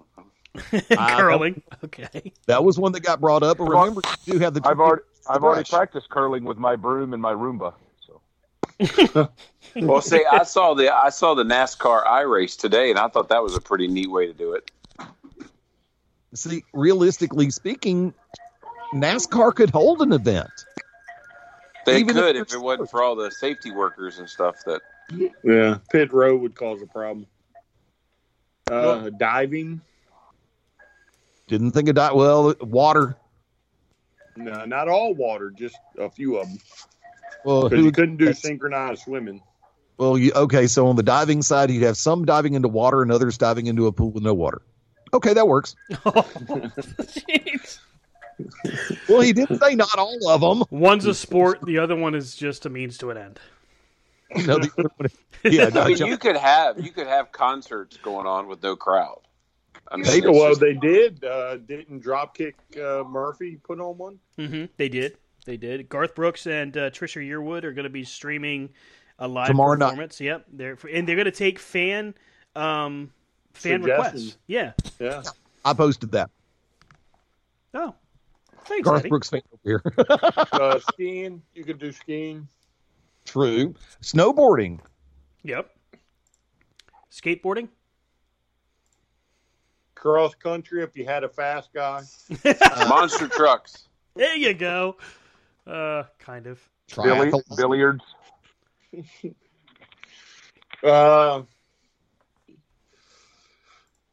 Let's see what else. You Billiards could do and table tennis. I was thinking table yeah, tennis. Y'all shot me down on table. Oh, that's right, Shane. You'd already left by that point. I got shot down on table tennis. I declare. Darts. That was one of mine. Bowling. Madden. John Madden football. No, That's not a sport. well, actually, esports. Yeah, esports? that would be esport. Yeah, and the Okay. good Our news high, is school, our high you could do schools have an esports team. Yeah, you could do it in different locations and still be able to pull it off. Bowling, has that one been said? Yeah, I said bowling. The ultimate deletion. The what? The ultimate deletion? Or a Cornhole? series of poker. They sit too close to each other. You can have a table of 8 unless you made the table the size of a, something bigger. My brain just went out. Sorry. He's like, something bigger. All right. Yeah, really. Yeah, but the original list that I had was tennis, billiards, bowling, archery, curling, NASCAR, table tennis, and darts. I had to go to the lobby then. You could do any type of dog racing. The Iditarod did run. What? No, the Iditarod actually did run, and it was just completed this past Thursday. Thomas Warner actually finished it in 9 days, 14 hours. It's too cold up there. A lot of social distancing in that. Yeah, no kidding. One guy, 10 dogs. Yeah, we actually covered that on Gallery because Ted Guinness, we actually sent him up to cover it. Wow. And he was riding a 4-wheel unicycle trying to get back to do the show in time. Okay, Miniature that's golf? bull. Okay. That dog won't hunt. Thank you, Goldberg. Yeah, you're welcome. You're welcome. So okay, let's get back into wrestling. We've been silly. We've been kind of crazy. Let's go to wrestling here for a second. I think we would all agree that WWE has completely dropped the ball with their presentations with Empty Arena. They opted to go for recaps, replaying the Royal Rumble, replaying the Elimination Chamber, and not allowing their wrestlers to perform. The rumor is they're doing this in an effort to, quote-unquote, protect their performers. So, give it what you want. I mean, to me, I didn't like it. AEW, on the other hand, with this past week's Dynamite, had storyline progression, matches throughout the entirety of the show, some stretched out promos, which actually turned out really, really good, especially Cody's to open the show. Triple H, to me, comes off very sincere with his promos in most times. However, with this past week, starting last Friday into this week, while his commentary was very entertaining and funny, to me, it just seems more like Vince McMahon saying, hey, we're in the business of making people smile, or putting smiles on faces. It just seems disingenuous. So while I can appreciate that they're trying to entertain, and I do appreciate what they do, I just didn't feel the vibe of like, wow, they're doing something for us, the fans. It just felt like they're doing something so they can make sure they draw a buy rate or a rating. I think it's just hit them in the middle where they're used to being on autopilot till WrestleMania, and they don't have to think of anything. And then all of a sudden now they're like, oh crap, we got to think of something because now we don't have a crowd. And I thought it was funny when they came out and hammed it up to the crowd. You know, when Nikki Cross comes out and Sasha Banks comes out and hamming up to the crowd, I'm going, there's no crowd there, people. Well, yeah, that was where Triple H and even really the fact shined. Triple H is like, look at her. He's like, she really is crazy. She's working no fans. But I do agree that the WWE had a chance, and with replaying the Royal Rumble, with replaying Elimination Chamber, it left something to be desired. That you have an audio, you have a television studio at your beck and call. Right. 90% of your roster lives within a drive of the building. I mean, hell, you could have done something with half the people behind you that were working out in the gym. You know? So. Well, I think what they should have done is just told us. So we're suspending storylines till further notice. But we're just going to put on matches. And we're going to put on matches that you never thought you'd see. And we're just going to entertain you. Well, going on what Brian said, you could do a fan vote. Who do you want to see fight next week? Right. You know, what are some dream matches? And you bring them in.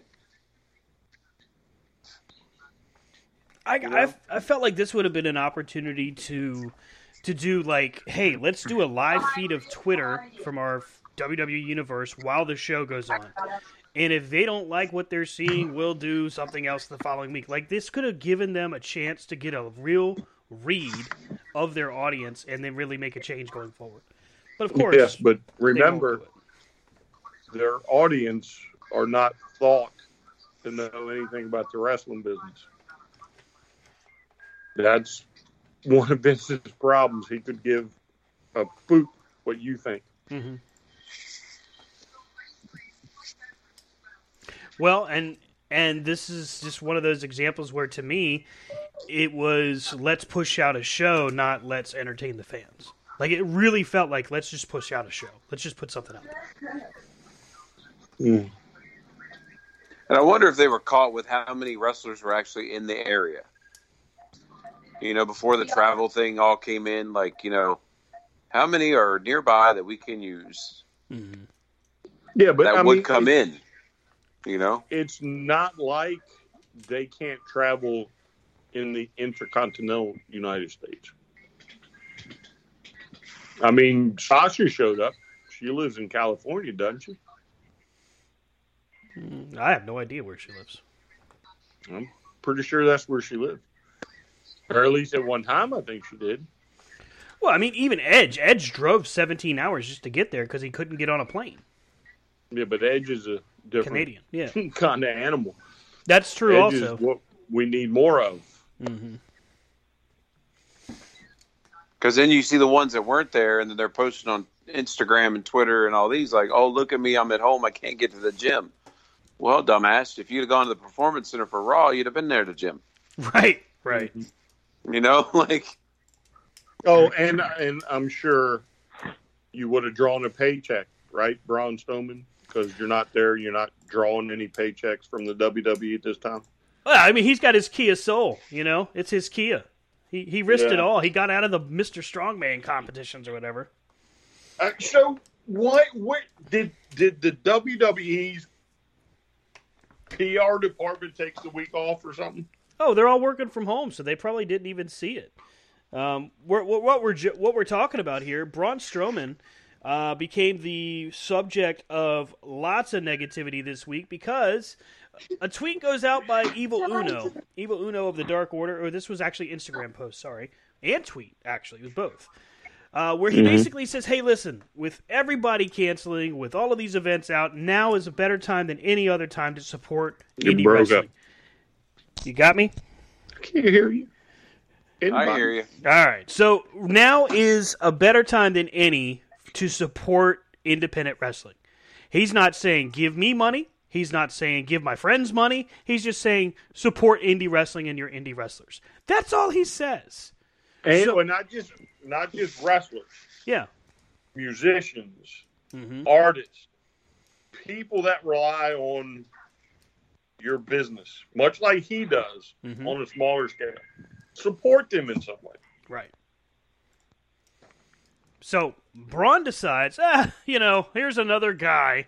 Here's another guy who's asking for a handout. Whatever happened to the guys that, went out there and just worked hard and got it? Like he's trying to talk like it's a moment where somebody's asking for a GoFundMe, and it's not. It's literally, the world right now is literally on hold. And here's a guy who works in the the entertainment business, and literally talking to the world saying, hey, listen, we live in a world that is uncertain right now. You've got a gig economy right now that is struggling. Now's a great time to support, and just like Brian said, entertainers, musicians, artists, wrestlers, the whole nine. And Braun Strowman's like, this is, here's an example of somebody wanting money. Like, what? Like, he says, here's the quote. Here we go with more of the somebody pay my bills stuff. If you can't afford to pay your bills, maybe you should change professions. That's why I quit Strongman. I loved it, but I couldn't afford to live, so instead of making a GoFundMe or a Patreon, I took everything I owned, a Kia Soul and $150 to my name, and that's what he did. Hey, no disrespect to Braun Strowman for making a success of himself. Hey, congratulations. There you go, buddy. There's your applause. Outside of that, what a dick. What a complete dick move. Oh, yeah, but there's more. I don't know if I can get to it.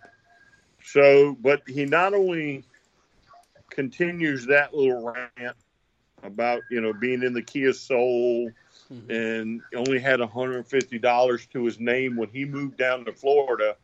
Well, granted, you probably only had $150 to your name, but I bet you had that contract in your back pocket. I'm pretty positive you had that WWE contract already before you just moved down there. But anyway, he then insults fans. He insults Lance Archer. I mean, he just literally loses his mind. And then tries to recover by telling us, oh, I'm out there helping the community. I'm delivering stuff. Well, no, you're insulting everybody in America who can't go to work is what you're doing. And that's like Stan said, a dick move. It really is. And then he goes off and does the what I call the Ryback syndrome. Well, he starts calling fans marks. Nothing pisses me off more in professional wrestling than when a wrestler goes off and just starts calling people marks because they don't like what they do. And let's be clear, I'm not talking about MJF insulting fans. That's MJF. That's what MJF does. That's how MJF gets over. Fine. I'm cool with that because I know what he's doing. This is a case where somebody openly disagrees with his personal, not in character stance and says, hey, we're in a tough time right now. Why would you say something like this? And he pisses him off and blows him off his marks. Okay, what did you just accomplish? And oh, by the way, here we are at March 22nd, and it's still, this was done on the day that they started telling everyone basically to go home. Like, what was this, this past Monday or Tuesday? Yeah, might be about right. So we're a week in, and no kind of drawback, no kind of, in my opinion, deserved punishment to Braun Strowman at this point. Well, there's not going to be. You don't think so? Not at all? I mean, much like the rest of them. I mean, look at, Baron Corbin, how he likes to fly off at the mouth. And Orton's done it a time or two. And, whereas maybe I may listen to Orton and take it from Orton, the other two haven't done anything. I mean, literally, what have you done? How'd you break your teeth? Well, I drove down in my Kia Soul to the Performance Center, $150 in my pocket, and a contract in my back pocket. That's how you cut your teeth. And then again, anytime somebody calls you out on the carpet, all you can do is insult them. Mm-hmm. Now, you're in a worldwide pandemic, and this guy is telling you, go find a better job. Really, Braun? Really? I'd like to see your strongman gimmick go over now when there wouldn't be no circuses. What are you going to do? Huh? In a time where people right now, literally looking outside, are like, is this the day where shit goes south? Pardon my language. I mean, we were talking about it at the top of the hour when we started off. Just some of the craziness we witnessed. So I'm in line at Walmart, and this is completely off topic, but I'm in line at Walmart. This guy in front of me has got 200 shotgun rounds he's buying. Look, the guy might just be a complete gun enthusiast. Maybe he's out of ammo. Whatever. I'm not saying there's anything wrong with this guy. But in the moment, I'm like, what the hell? Like, it made me nervous for a second. I'm like, are we close to this? Like, so there's people literally thinking that and going further, because, of course, I got my bearings. I'm like, all right, well, it's whatever. I'm just going to keep my head down, keep moving. But there are people right now holding on with a very slim grasp and don't have a job, don't have income coming in, don't have what Braun is talking about. So for him to say that, it's just like, dude, it's beyond insensitive. Insensitive is like, well, I hope you don't get corona. It's not really a joke you make right now, right? Insensitive would be, oh, I'm sorry, you're not having a whole, you're not making a lot of money. No, this is just like, no, I'm just going to basically take a crap on your whole thing because, hey, I made it big. Everybody should just do what I did. But it doesn't happen like that for everybody. No, well, it's that WWE attitude.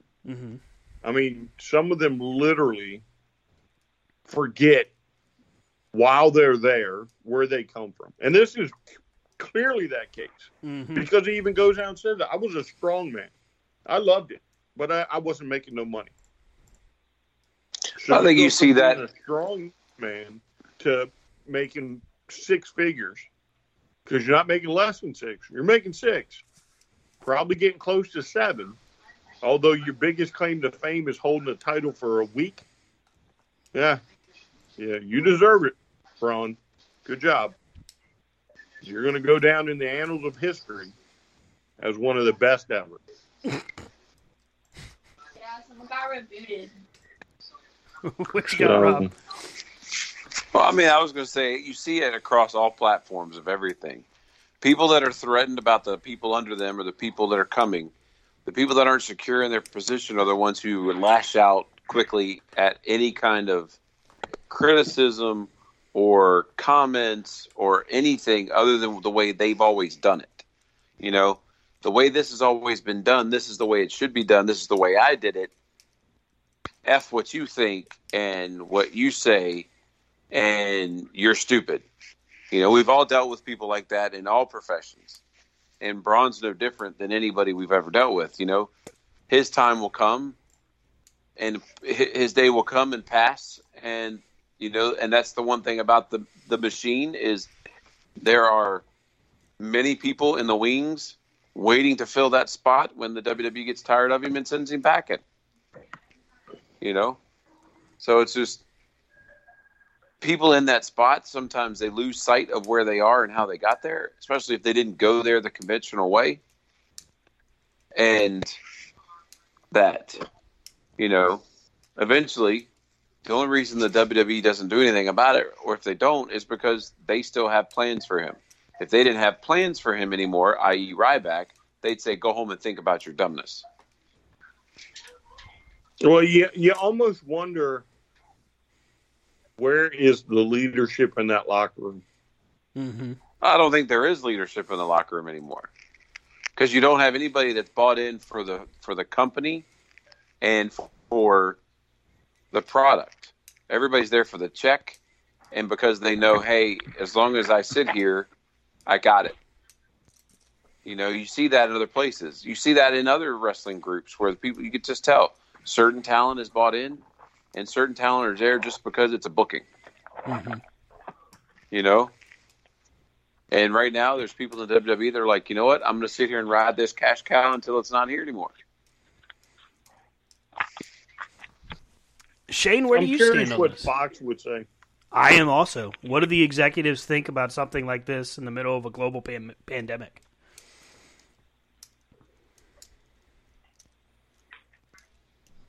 My thoughts would be Braun Strowman says he did not grow up a wrestling fan. I think if he had grown up a wrestling fan, he would have a different take. Also, Braun Strowman did not work National Guard armories, community centers, high school gymnasiums, whatnot, on that grassroots level. Would probably have a different take rather than being hot-shotted into the WWE as he was and having this, you know, turn my nose up mentality at people. But yeah, that's my thoughts. It's a terrible PR look right now. I mean, I think we're trying to tell people, as we spoke about a certain generation, you can't do things like go to the beach, and we're fighting that off. I think we've also become so accustomed to, I've got my take, and here's what I think. And, you know, before you hit send on any kind of tweet or post, think about the ramifications. Take the temperature of the room. Is this a good look?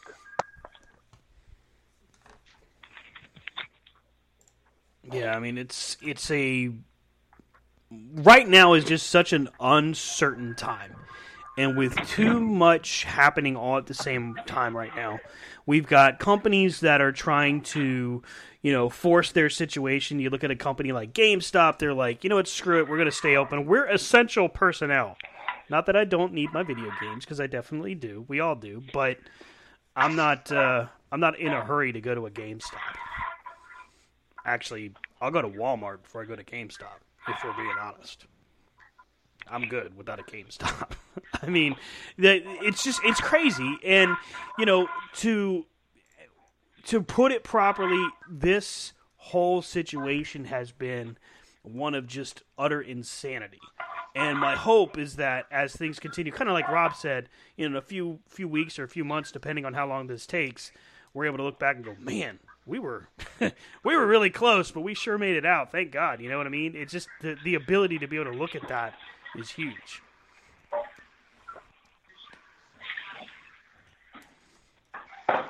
So, in the same vein, I wanted to bring up AEW postponing Blood and Guts. So, AEW's version of War Games, The Match Beyond, scheduled to be a 5-on-5, pretty much the exact same way that War Games has been done. However, with the recent events, with the buildup of the concerns about gatherings of 10 or more people being basically banned, for lack of a better term, AEW, Tony Khan, has announced that they will postpone Blood and Guts. They did not cancel it. They postponed it. They're going to set it up to take place at a later time. Well, on Twitter, as you can imagine, we get some of the saddest, stupidest commentary that I've ever seen. And here's one. I can't get into it. My disappointment is too high that Blood and Guts has been canceled. AEW needs to come straight out and explain why Blood and Guts is not happening. You spend the whole Dynamite building for it just to cancel it on Thursday. Makes no sense. Not sense. He doesn't write sense. He writes since. S-I-N-C-E. That's the caliber of the person that tweeted that. But they don't owe us anything.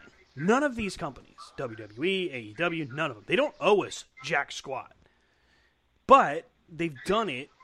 Granted, we have our concerns and thoughts on how they've done it in some lights, but AEW has been, from their launch point, the most fan-friendly that they could possibly be.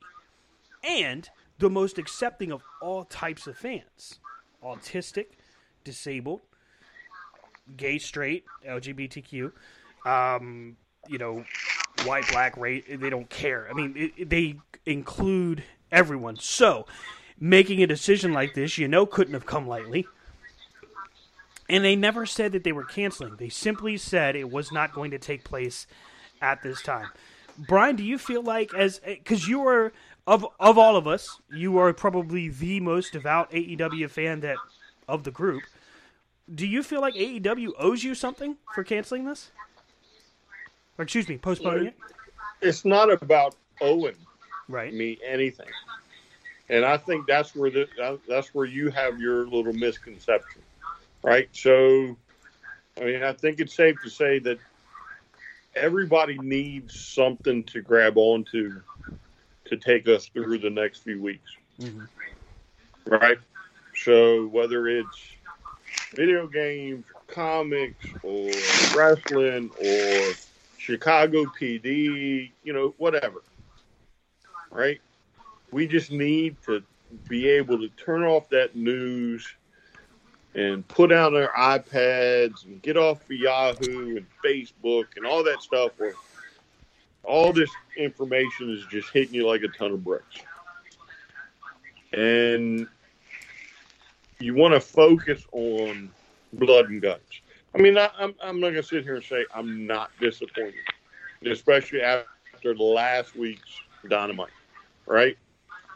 I'm not going to say I'm not, because that would have been a great way to bust up the middle of the week. Mm-hmm. But I understand. And I'm not vocal about my issues on social media. Lord knows I'd probably be booted off of every last stinking one of them. Twitter and Facebook and Instagram. I'd probably get on TikTok, get thrown off TikTok. If I vocalized my disappointment all the time. Because I would have loved to have gone round and round with Braun for a while and Baron Corbin and any number of them, right? So, but I think you just have to figure some people, again, that's what this guy was looking forward to. And now is just another disappointment in what he's already, quite possibly being the worst time that he can imagine. Mm-hmm. I mean, you got people that are being quarantined that have never been quarantined before. You've been there are some states you're not allowed to go outside. You know, you're supposed to stay in your house unless you have to go to certain places for certain reasons. And some people, it's just going to take them longer to figure out how to cope. I mean, some of us have been through something similar after 9/11. Mm-hmm. You remember the week after 9/11? Yep. There were no planes. They didn't want you out. You know, especially the first few days. They didn't know what was going on. Nobody knew what was going on. So they wanted you to stay in. Mm-hmm. And we've been through that. So, but, you know, there's that middle generation between the kids that are, you know, are okay to be isolated and us that have, you know, have touched on it before. There's that middle generation, the millennials, the tail end of what Gen Z or whatever it is. They're scared. And, you know, it's the little things like blood and guts, you know, bar the name that, you know, will hopefully carry them through. Mm-hmm. And again, so you know as well as I do, in the past, the WWE has been that bright light. You know, and it shouldn't be no difference with AEW. Mm-hmm. And again, it's not that they owed us. Remember after 9/11, who was the first major sporting event on TV? No, that was WWF SmackDown. Right. And he come out and told you. But you know as well as I do, after what happened and just having nothing upstairs mentally to push forward, when they said, hey, we're having SmackDown or Raw or whatever it was, it just kind of shook you away. Mm-hmm. And, you know, you have to remember, some of these people have never been through this. And something like blood and guts was exactly what they were looking for. Mm-hmm. And again, it's not that that any of these companies owe us. It's that in a way, we kind of depend on them to carry us sometimes to the next show. Mm-hmm. And I think that's probably why there's a lot of disappointment from a lot of people. Because it's getting to be cool to be a pro wrestling fan again. And, you know, the movement has started, and I think that's all it is they're just really disappointed that, you know, there's not going to be war games. Mm-hmm. I mean, much like WrestleMania, even though the card's not all that great, if they cancel WrestleMania, you know yourself, you'd be a little disappointed in it. I'm already disappointed in the fact that it's going to be like empty arenas, and I mean, I get it. I'm okay with that. It's just not WrestleMania, you know? Like, yeah, I know what it's supposed to be. I know what it looks like. I know what it sounds like, and the idea of, you know, Drew McIntyre working into Brock Lesnar, and there's nobody to go off or pop for the Claymore. So let me proffer this out there then. Just for WrestleMania, not for Raw, SmackDown, NXT, AEW, nothing else but WrestleMania. Would you feel better if they were to graphically put an audience in there? I don't know. That would mess with my head. I mean, think about it. Look at the graphics when certain people come out. Mm-hmm. You know, like Roman Reigns, and I especially love Brock Lesnar's, when the graphics is just floating in the air and they turn, and it looks like there's 3 dimensions to it. You know as well as I do, they could put an audience in there. God, that's creepy. Just take like a digital crowd. Would you feel better if they did? What if they took a crowd from like a WrestleMania of years past? Yeah, that's what I'm saying. All they need is a big green screen, and they can put that building anywhere they want. Put it in the Tokyo Dome. You know, if that's what it takes as an audience, and you know they can pipe in sound, they've done it God knows how many times before, you know. Man. They can get clips of chanting certain names. They got the whole 9 yards. Would you feel better? I don't know. I think I would probably be like, it's still crap. It's CGI. I mean, that comic book fan. That's the worst. It's CGI. Well, what if it was? Where were they? Where were they last year? New York. Yeah. What if it was like they did an outside crowd and you couldn't even tell you were in possibly Madison Square Garden or wherever they're gonna pull it off this year. Maybe they could do like the old crowd from like Wembley Stadium from SummerSlam. Have a bunch of old ass signs. Each match they could put you in a different arena. Hey, listen, let me cut in. Let me cut in just 1 second. I know that BR has come up on our time here for us. Eddie, I know that Beyond Ringside, you said this week is Fusion Week for you guys. Tell me about what's coming up on the schedule. Actually, I was going to hang a few minutes longer. Oh, okay. Well, I was just trying to respect your time, sir. Just trying to respect your time. Oh no, I appreciate that. I mean, if you want to take a quick bottom of the or top of the hour, that's fine. If you want to plow on through and probably go to the top of the hour and ride, or 11 o'clock Eastern, 10 Central, I'm good with that too. Yeah, we can do that. I mean, even Eddie's loving the whole fake crowd. Eddie, what crowd would you think back in the day? Wasn't it the old NWA programming? They had like 2 rows of people and the rest were painted on the wall. Pretty much. No, Nature Boy Buddy Lee. They only had 2 rows. Oh, yeah. Crockett. Yeah, that's the Tegwood station. Yeah, they only had like 4 rows of seats. Hey, maybe Paul Lee could come painted on the Performance Center walls. So what? You're welcome. You're welcome, Shane. Loved it. Yeah, talk about a mural of fans. I think my suggestion would be, because I'm pretty sure they're going to be there, I don't know this, but what if you had all the wrestlers' wives, husbands, boyfriends, girlfriends, children just form a studio audience at the Performance Center? Could you put one every 6 feet? I was going to say, put them 6 feet apart from everybody. Well, that's why they had to cancel Blood and Guts, because you had 5 on 5 in the ring. Well, hell, you couldn't have cameras or nothing else in there. Nope. Yeah.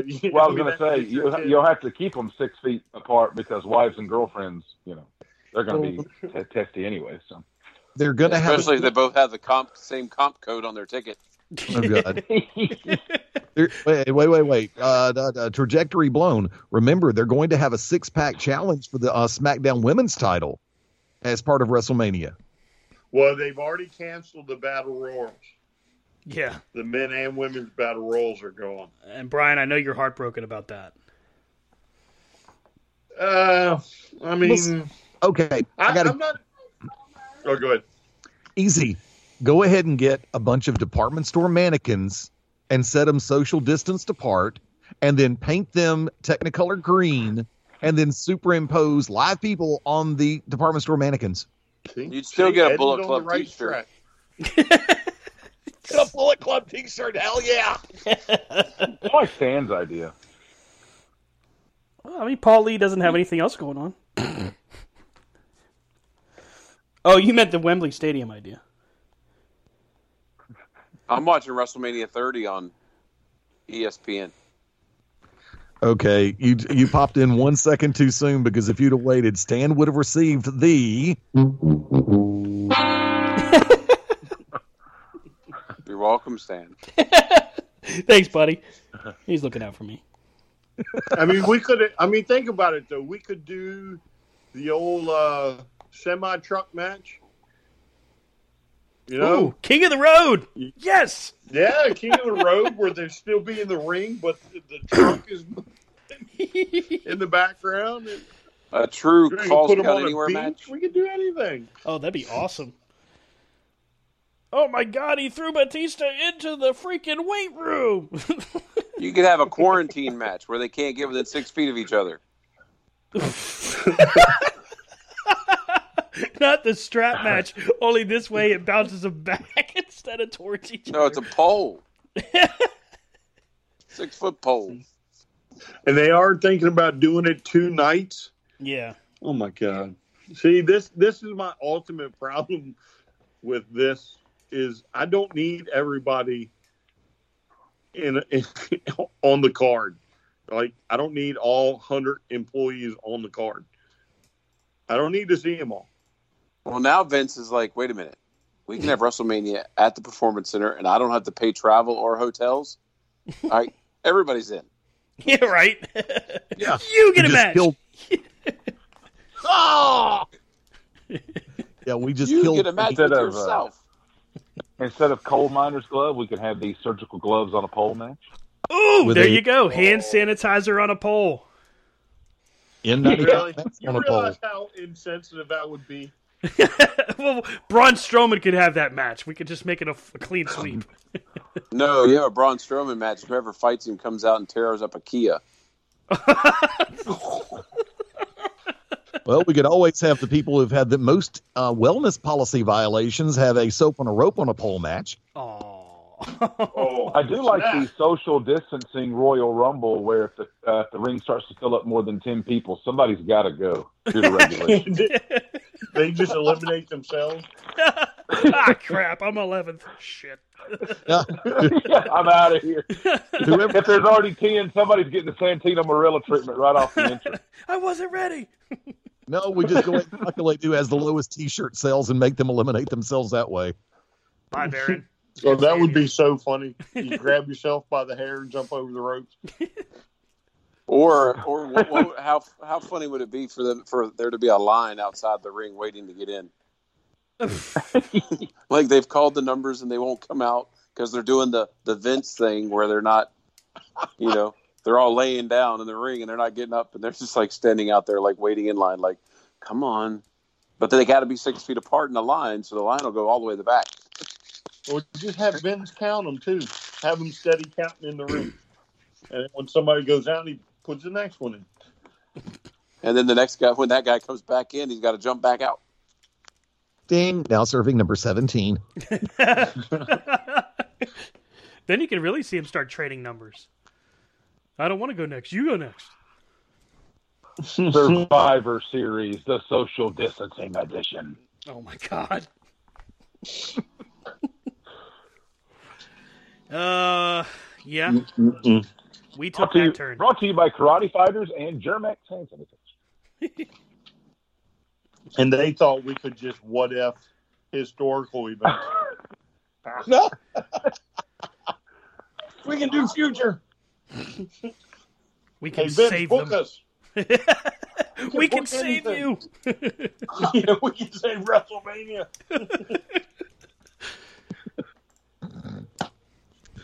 And the winner of the social distancing greatest Royal Rumble will get a mountain-sized pile of Lysol wipes. And toilet paper. The winner of the toilet paper now, I did crown. have the funny thought. When they were still talking about what they were going to do, I'm like, why don't you just move Mania to Saudi Arabia? You don't care about anything else that goes on over there. Oh, man. I mean, it would not have shocked me, even though I say that in humor. It would not have shocked me for Vince to pull that move, but probably international travel would have, told him. Oh, that would, international travel would have killed that in a heartbeat. Even with his buddy being in the White House. I honestly, if they had done that, if they had moved Mania to Saudi, I wouldn't have watched. I think that would be a death knell for me as a fan. And I'm barely holding on as it is. Because, they just make so many stupid moves after stupid move. And, I mean, they keep going down the same well thinking that, oh, God, this is going to make a difference. This is it. Because, again, Vince is the smartest guy in the room. He's got to be right. Which just is the stupidest thought. And it's not going to matter because now you're going to do this and you're going to claim that we put smiles on faces. Well, that's great. You put smiles on faces. You're still not paying attention. And when everything passes, when all this is done, your business is going to have to be picked up, and you're going to have to still find a way to clean up the messes that you've made. That's not true. There's an article floating around that after something that happened on Raw, he realized he was out of touch. I saw that. So when he was watching the Ultimate Deletion between the Hardys and the Wyatt family, was it that? Yeah, but it was on Raw, and he said that after watching that, he didn't get it, and if it drew a number, he would truly know that he's out of touch. Newsflash, buddy, you're out of touch. You're way out of touch. Yeah, Hall and Oates sang about it. So. And they're out of time. Yes. I was wondering who was going to go for the Hall and Oates references. I got you, fam. So here's an interesting question. If the Revival's contract is up in April, and do you think they're going to be booked like straight onto an AEW Dynamite after it's up? I think it's like April 15th. Like Matt Hardy was? Yeah. So you think Corona is playing in their favor right now?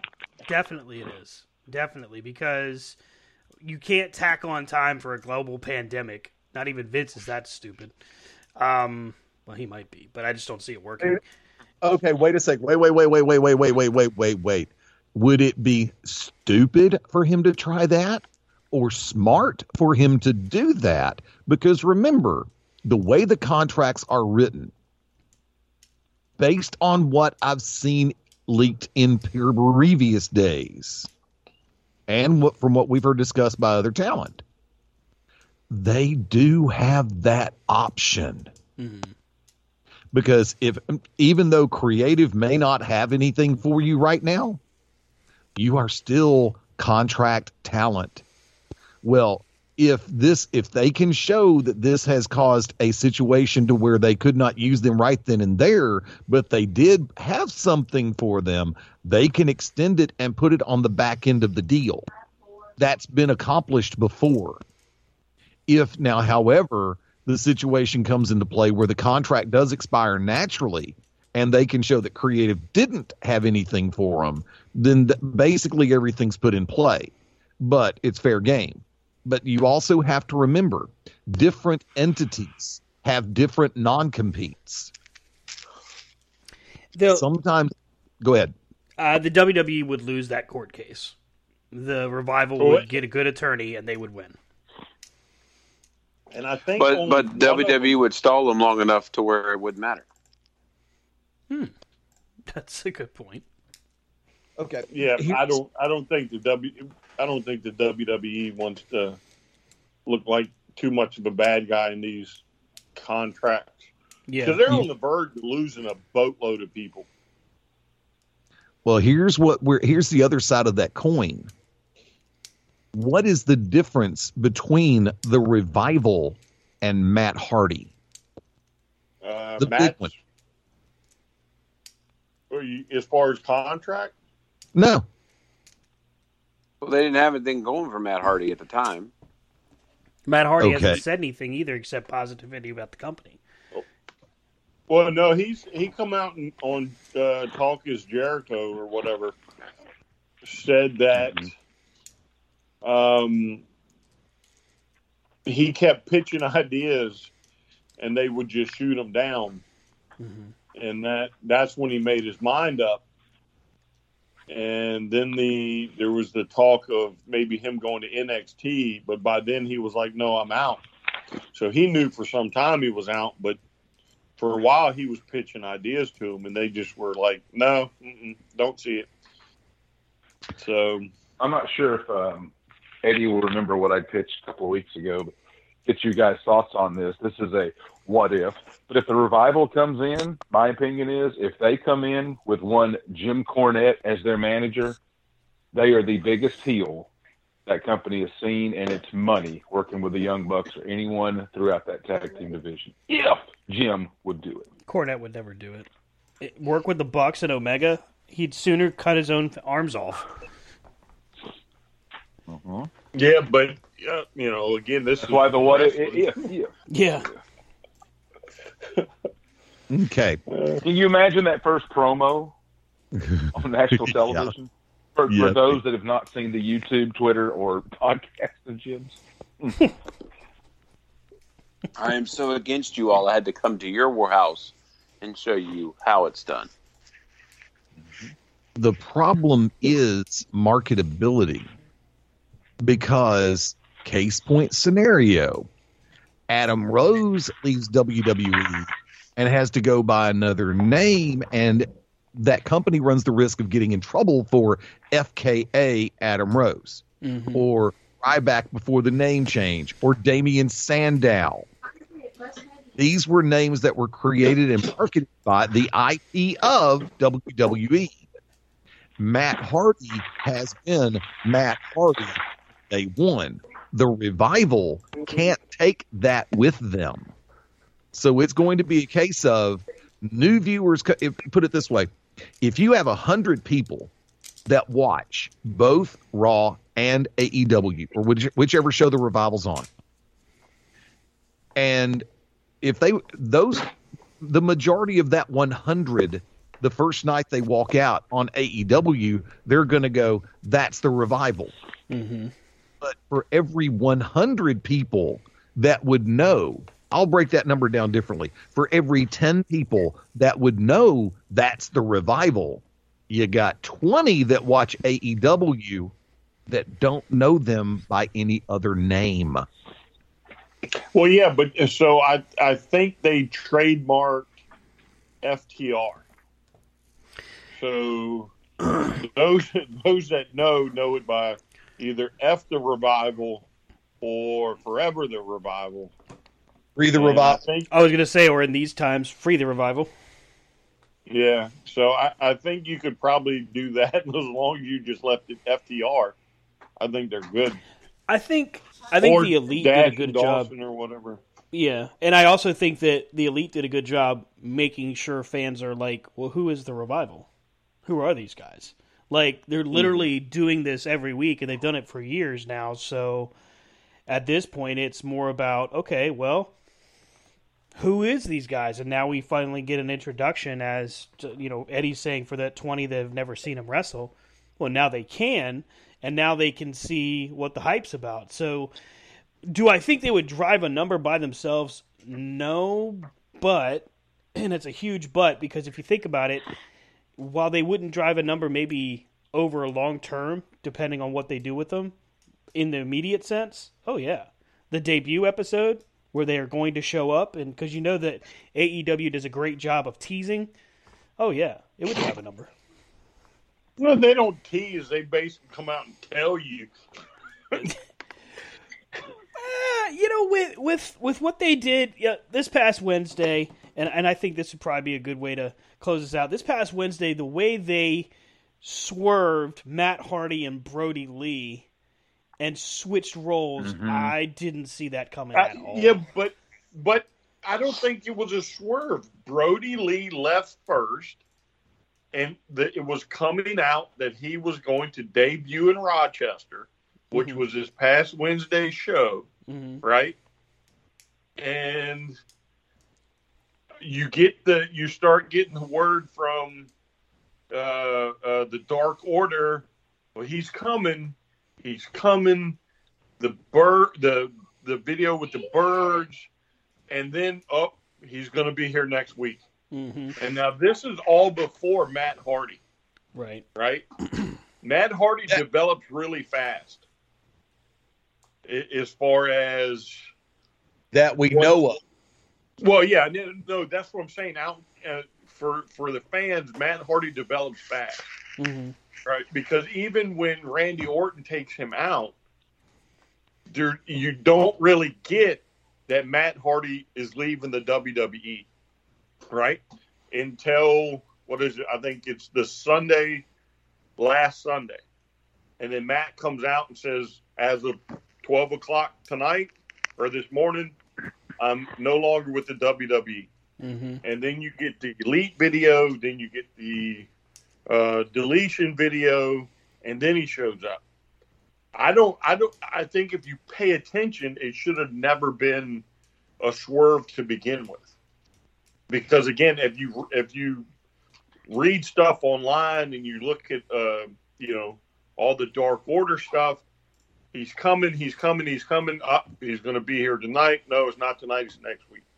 And again, at that time, Matt wasn't there. Yeah, but even Matt Hardy was teasing it with his backwards spelling of Exalted and all that stuff. Oh, sure. But again, though, he's doing it at a point where he hasn't even come to AEW. Again, you see what I'm saying?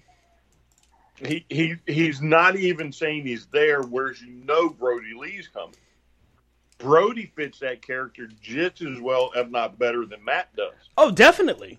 Definitely. And let me just say, the introduction they did for Brody Lee was amazing. Like, the whole thing, the video, and you've got to admit, the video that they did, like, with the light and everything, somewhat similar to Bray Wyatt. But they did it, you see the silhouette in the entranceway, the shadowing, the lighting was just a certain way where it looked like, oh, that could be Matt Hardy's trench coat, that could be, and then he comes closer and you're like, that's a lot taller and sounds a little different than Matt Hardy, and then all of a sudden you realize, you're like, oh crap, that's Brody Lee, that's, damn, and it was just like, the way they did it was just really well done, it was great. Yeah, I mean, I think it just, when was the last time we actually saw like two separate debuts in one night that were just kind of mind-blowing, even though you knew they were coming by this point? But they still felt spontaneous. Yeah. Well, I mean, that's what I'm saying. You haven't probably seen it since the Attitude Era. Like when Rick Rude shows up and he's on two shows in one night. Right. I was jumping up and down when Vanguard 1 comes out at the end. I'm like, oh, it's Vanguard 1. It's cool. And Keanu's looking at me like, you're crazy. What the hell is Vanguard 1?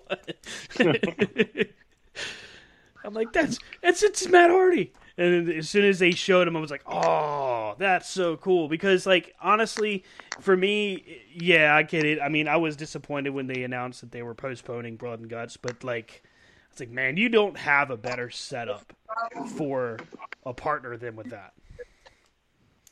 Mm-hmm. And actually, I'm curious to see what they do when they do put it back on the schedule and how they build up to it. Well, I think now we'll probably get an actual true build up.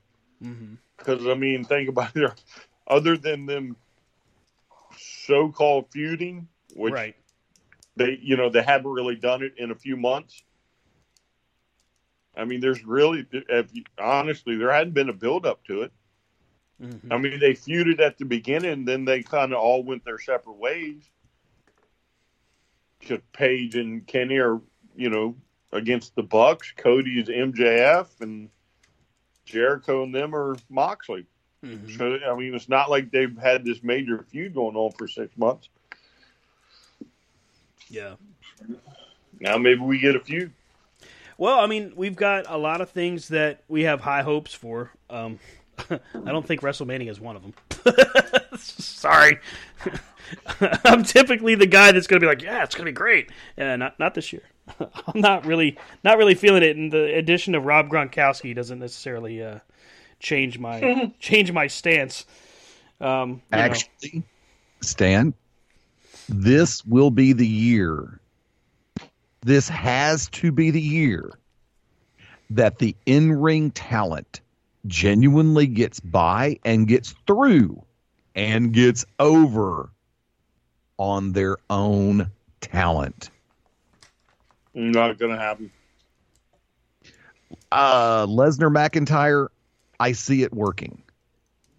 I don't necessarily see it for the Reigns Goldberg match. Mm-hmm. Goldberg's shown that he blows up on his entrance. That's going to be so bad. Even without the pyro. That match could be helped by lack of crowd response. No. No. It's as I've said recently. WWE finally found the way to get the main strap on Roman Reigns without everybody booing him out of the building. Oh, my God. Really? It's just I'm still going to boo. Of course you are. Be there. I'm getting on Twitter. I'm booing.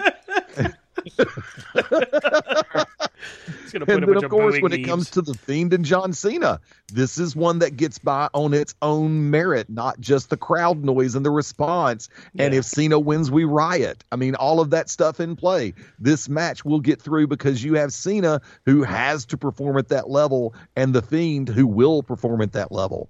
Yeah. And then you've got Edge. Go ahead. I was going to say, this is a 2-night event. I want you to think about this. Hardly any of those matches are going to be on the first night. So by the time you get to the second night, there's going to be fatigue. Who's going to want to watch the second night of WrestleMania? Well, and that's just it. Night one, how do you do that except main event McIntyre and Lesnar for night one? You have to, well, actually, in my world, I would go ahead and put Reigns and Goldberg on one, and then McIntyre and Lesnar on two, because Lesnar's the bigger star than Goldberg. Yeah, but I think you'll get your boos in the fact that nobody's going to turn on night two, because you know Reigns is going to win. Yeah. And after that, everybody's going to be like, nope, I've seen enough WrestleMania. Because if people think for a minute that you're going to put all the Raw matches on one night and the SmackDown matches on another, one of the two nights is going to suffer. I mean, both of the nights are already going to suffer. Yeah. Well, you got to remember, you got to TakeOver too. Yeah. So you got to sprinkle the NXT matches in there. So I mean, I can't even get excited for Undertaker and AJ Styles. I haven't gotten excited for an Undertaker match since I don't know, 2001. Ooh. Giant Gonzalez. Oh no, not the Giant Gonzalez. Like skyscrapers. I mean, God. The Yeti. Oh wait, that wasn't him. Last call. Bar's closed. All right. Well, let's close it out like this. Rob, final thoughts for the week, man, and where can they catch up with you? You can catch up with me on Instagram at RDHEWP, Facebook, Rob Hefner. But just stay the course, do your part, be smart, and we'll see you next week. Brian, it's to you. God, I mean, I have so many pearls of wisdom. I'll leave you with two. Don't eat yellow snow. Okay, great advice. Great advice. And keep your timber limber, and you'll be a hard man to beat. Oh, Jesus Christ. So, I'm just glad you didn't try to make a necklace out of those pearls. So that's it for me. Glow in the dark thunder beads. Where's that UV light when you need it? You can catch up with Brian on Twitter at STRCP21. Shane, over to you, sir. Final thoughts, and where can they catch up with you? Thank you guys for having me here on Corner to Corner. I thoroughly enjoyed it, and I hope that everyone listening enjoyed it as well. And thank you for following all our programming on the station. You can catch me, Shane Knowles, on Facebook, Instagram, Snapchat, and Twitter. I would be remiss if I didn't leave with one final quick panel question for everyone. First champ in AEW, Chris Jericho. Second champion currently, Jon Moxley. 3 words or less. Next AEW champion, no matter when it happens, when or where, is? Stan. Pac. Rob. MJF. Brian. Adam Page, and you can't take the other two's answers because they've been jaded by Adam Page. It's what he's doing. Shane? You were jilted first there, buddy. No. I got my deal. Y'all didn't. Notice Brian did not go 3 words or less. Right. He never did. Adam Page. He said, Hangman Adam Page. Hand wash. Adam Page. And just for Googles, I'm actually surprised that Brian just did not go fecal matter, fecal matter, fecal matter. Here's your tongue twister for the week, kids. Oh, hey, I'll have you know, this has been a good show. I did not cuss once. Yeah, no, Stan got the only one. Stan, did you want to go or you want me to go next? You go. Okay. Real quick, once again. By the way, we didn't get Shane's shameless plugs. You did. I didn't get your AEW champion, sir. Ooh. Right back to you. You're next. Nanny boo boo. With the boss. Cody? No, Brandy, because she's sleeping with the boss. Oh, jeez. If she doesn't get the belt, she'll get the payday. Oh, see, that was more than 3 words, too. Pleasant Grove math. And for the record, I love the little gimmick they put on her ID card this week. Said she'd never ring announce again. And what'd she do? That's just the coolest. Yeah, I love those. Como did he say? Yeehaw. Social distancing since November. Yeah. And for the record, no. Actually, I'll go. I'll go with Paige. Seriously. Short version, as we've made the statement, since tonight has been the Fusions episode of Corner to Corner and the Shooters Gallery. Tuesday will be the Fusions episode of Beyond Ringside Live and the To Be Determined show. Mark Mabo Bowman, yours truly, Josh O'Hagan, and the Oracle of Ominous, the Wicked Nemesis, Katie Bar the Door. It's going to be fun. At Beyond Ringside on Twitter, Facebook.com/Beyond Ringside, and Facebook.com/Beyond Ringside Live. Be sure to download the TuneIn Radio app and catch the find the Beyond Ringside channel on TuneIn. And final thought, I brought it out to play yesterday, and I'm going to do it tomorrow. We had the passing of a true legend in the form of one Mr. Kenny Rogers. I put on my personal social media that I would like to lay down hashtag the Gambler Challenge in honor and in tribute to Kenny Rogers. I challenge everyone to do a video of you singing the chorus of The Gambler. You got to know when to hold them, know when to fold them, know when to walk away, know when to run. You never count your money when you're sitting at the table. You only there'll be time enough for counting when the dealing's done. Or if you really want to, pick any line from the song, including "In Somewhere in the Darkness, Gambler, He Broke Even."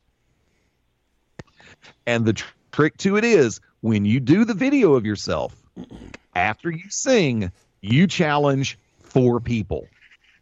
It can be friends, it can be celebrities, I don't care.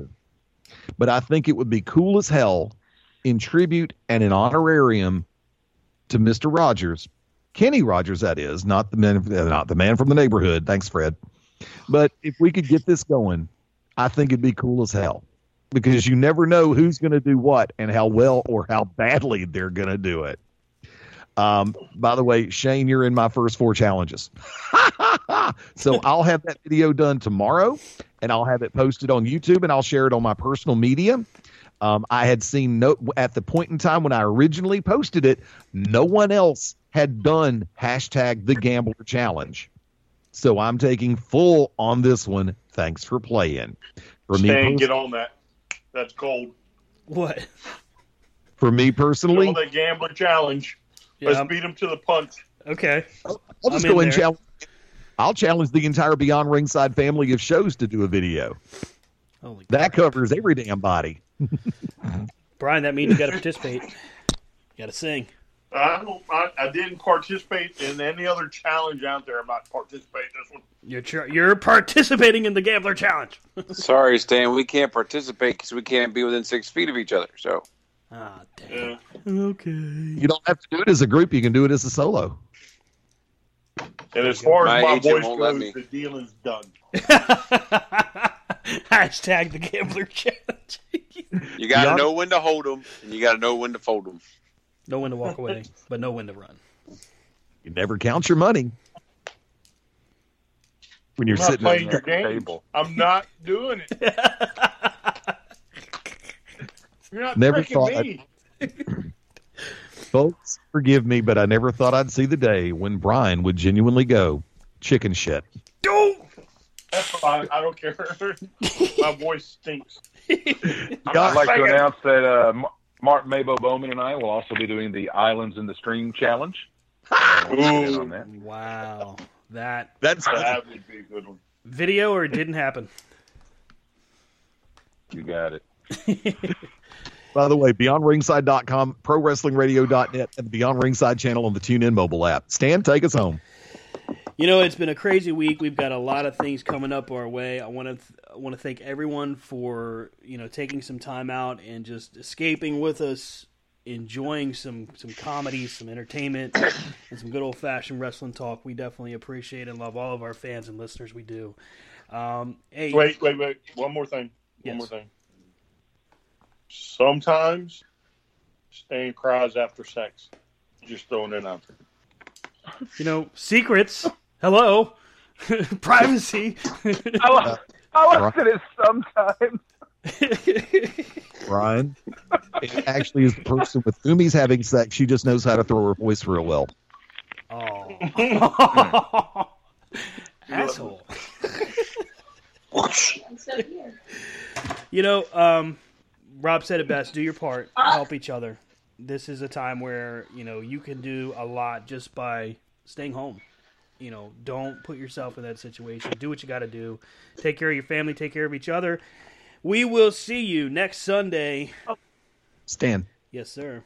You said that perfectly. Let me take this one out from under you real quick. I apologize for doing this. Remember, folks, if you're tired of cooking or don't want to cook, there are companies like Grubhub, DoorDash, and Waiter that will deliver to your residence or to wherever you are. We have contact, and I say we for DoorDash and Grubhub. I deliver for both. We have contact-free deliveries in place where you do not have to come close to or interact with the driver.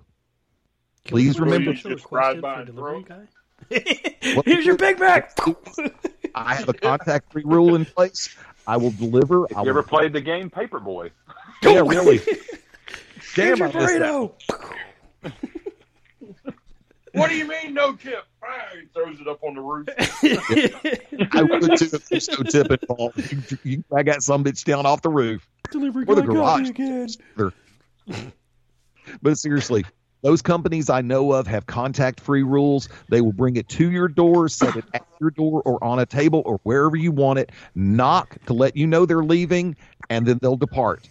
They'll take a picture of it and send it to you, too. That way you know it's there. Yeah. So I wanted to get that one out real quick into the stratosphere to let everybody know there are options. Absolutely. Please tip your driver accordingly. At C2CRadioshow.com, C2CRadioshow.com on Spreaker, at Stan Grubb for Twitter for me. Thanks again, everybody. Have a great night, a good week. We'll talk to you next time. Have another one, Stan. Bye. About to say, is he not even going to say goodnight? Well, I did say we'll talk to you next time. That's normally. You don't deserve a good night. We'll catch your ass down the road.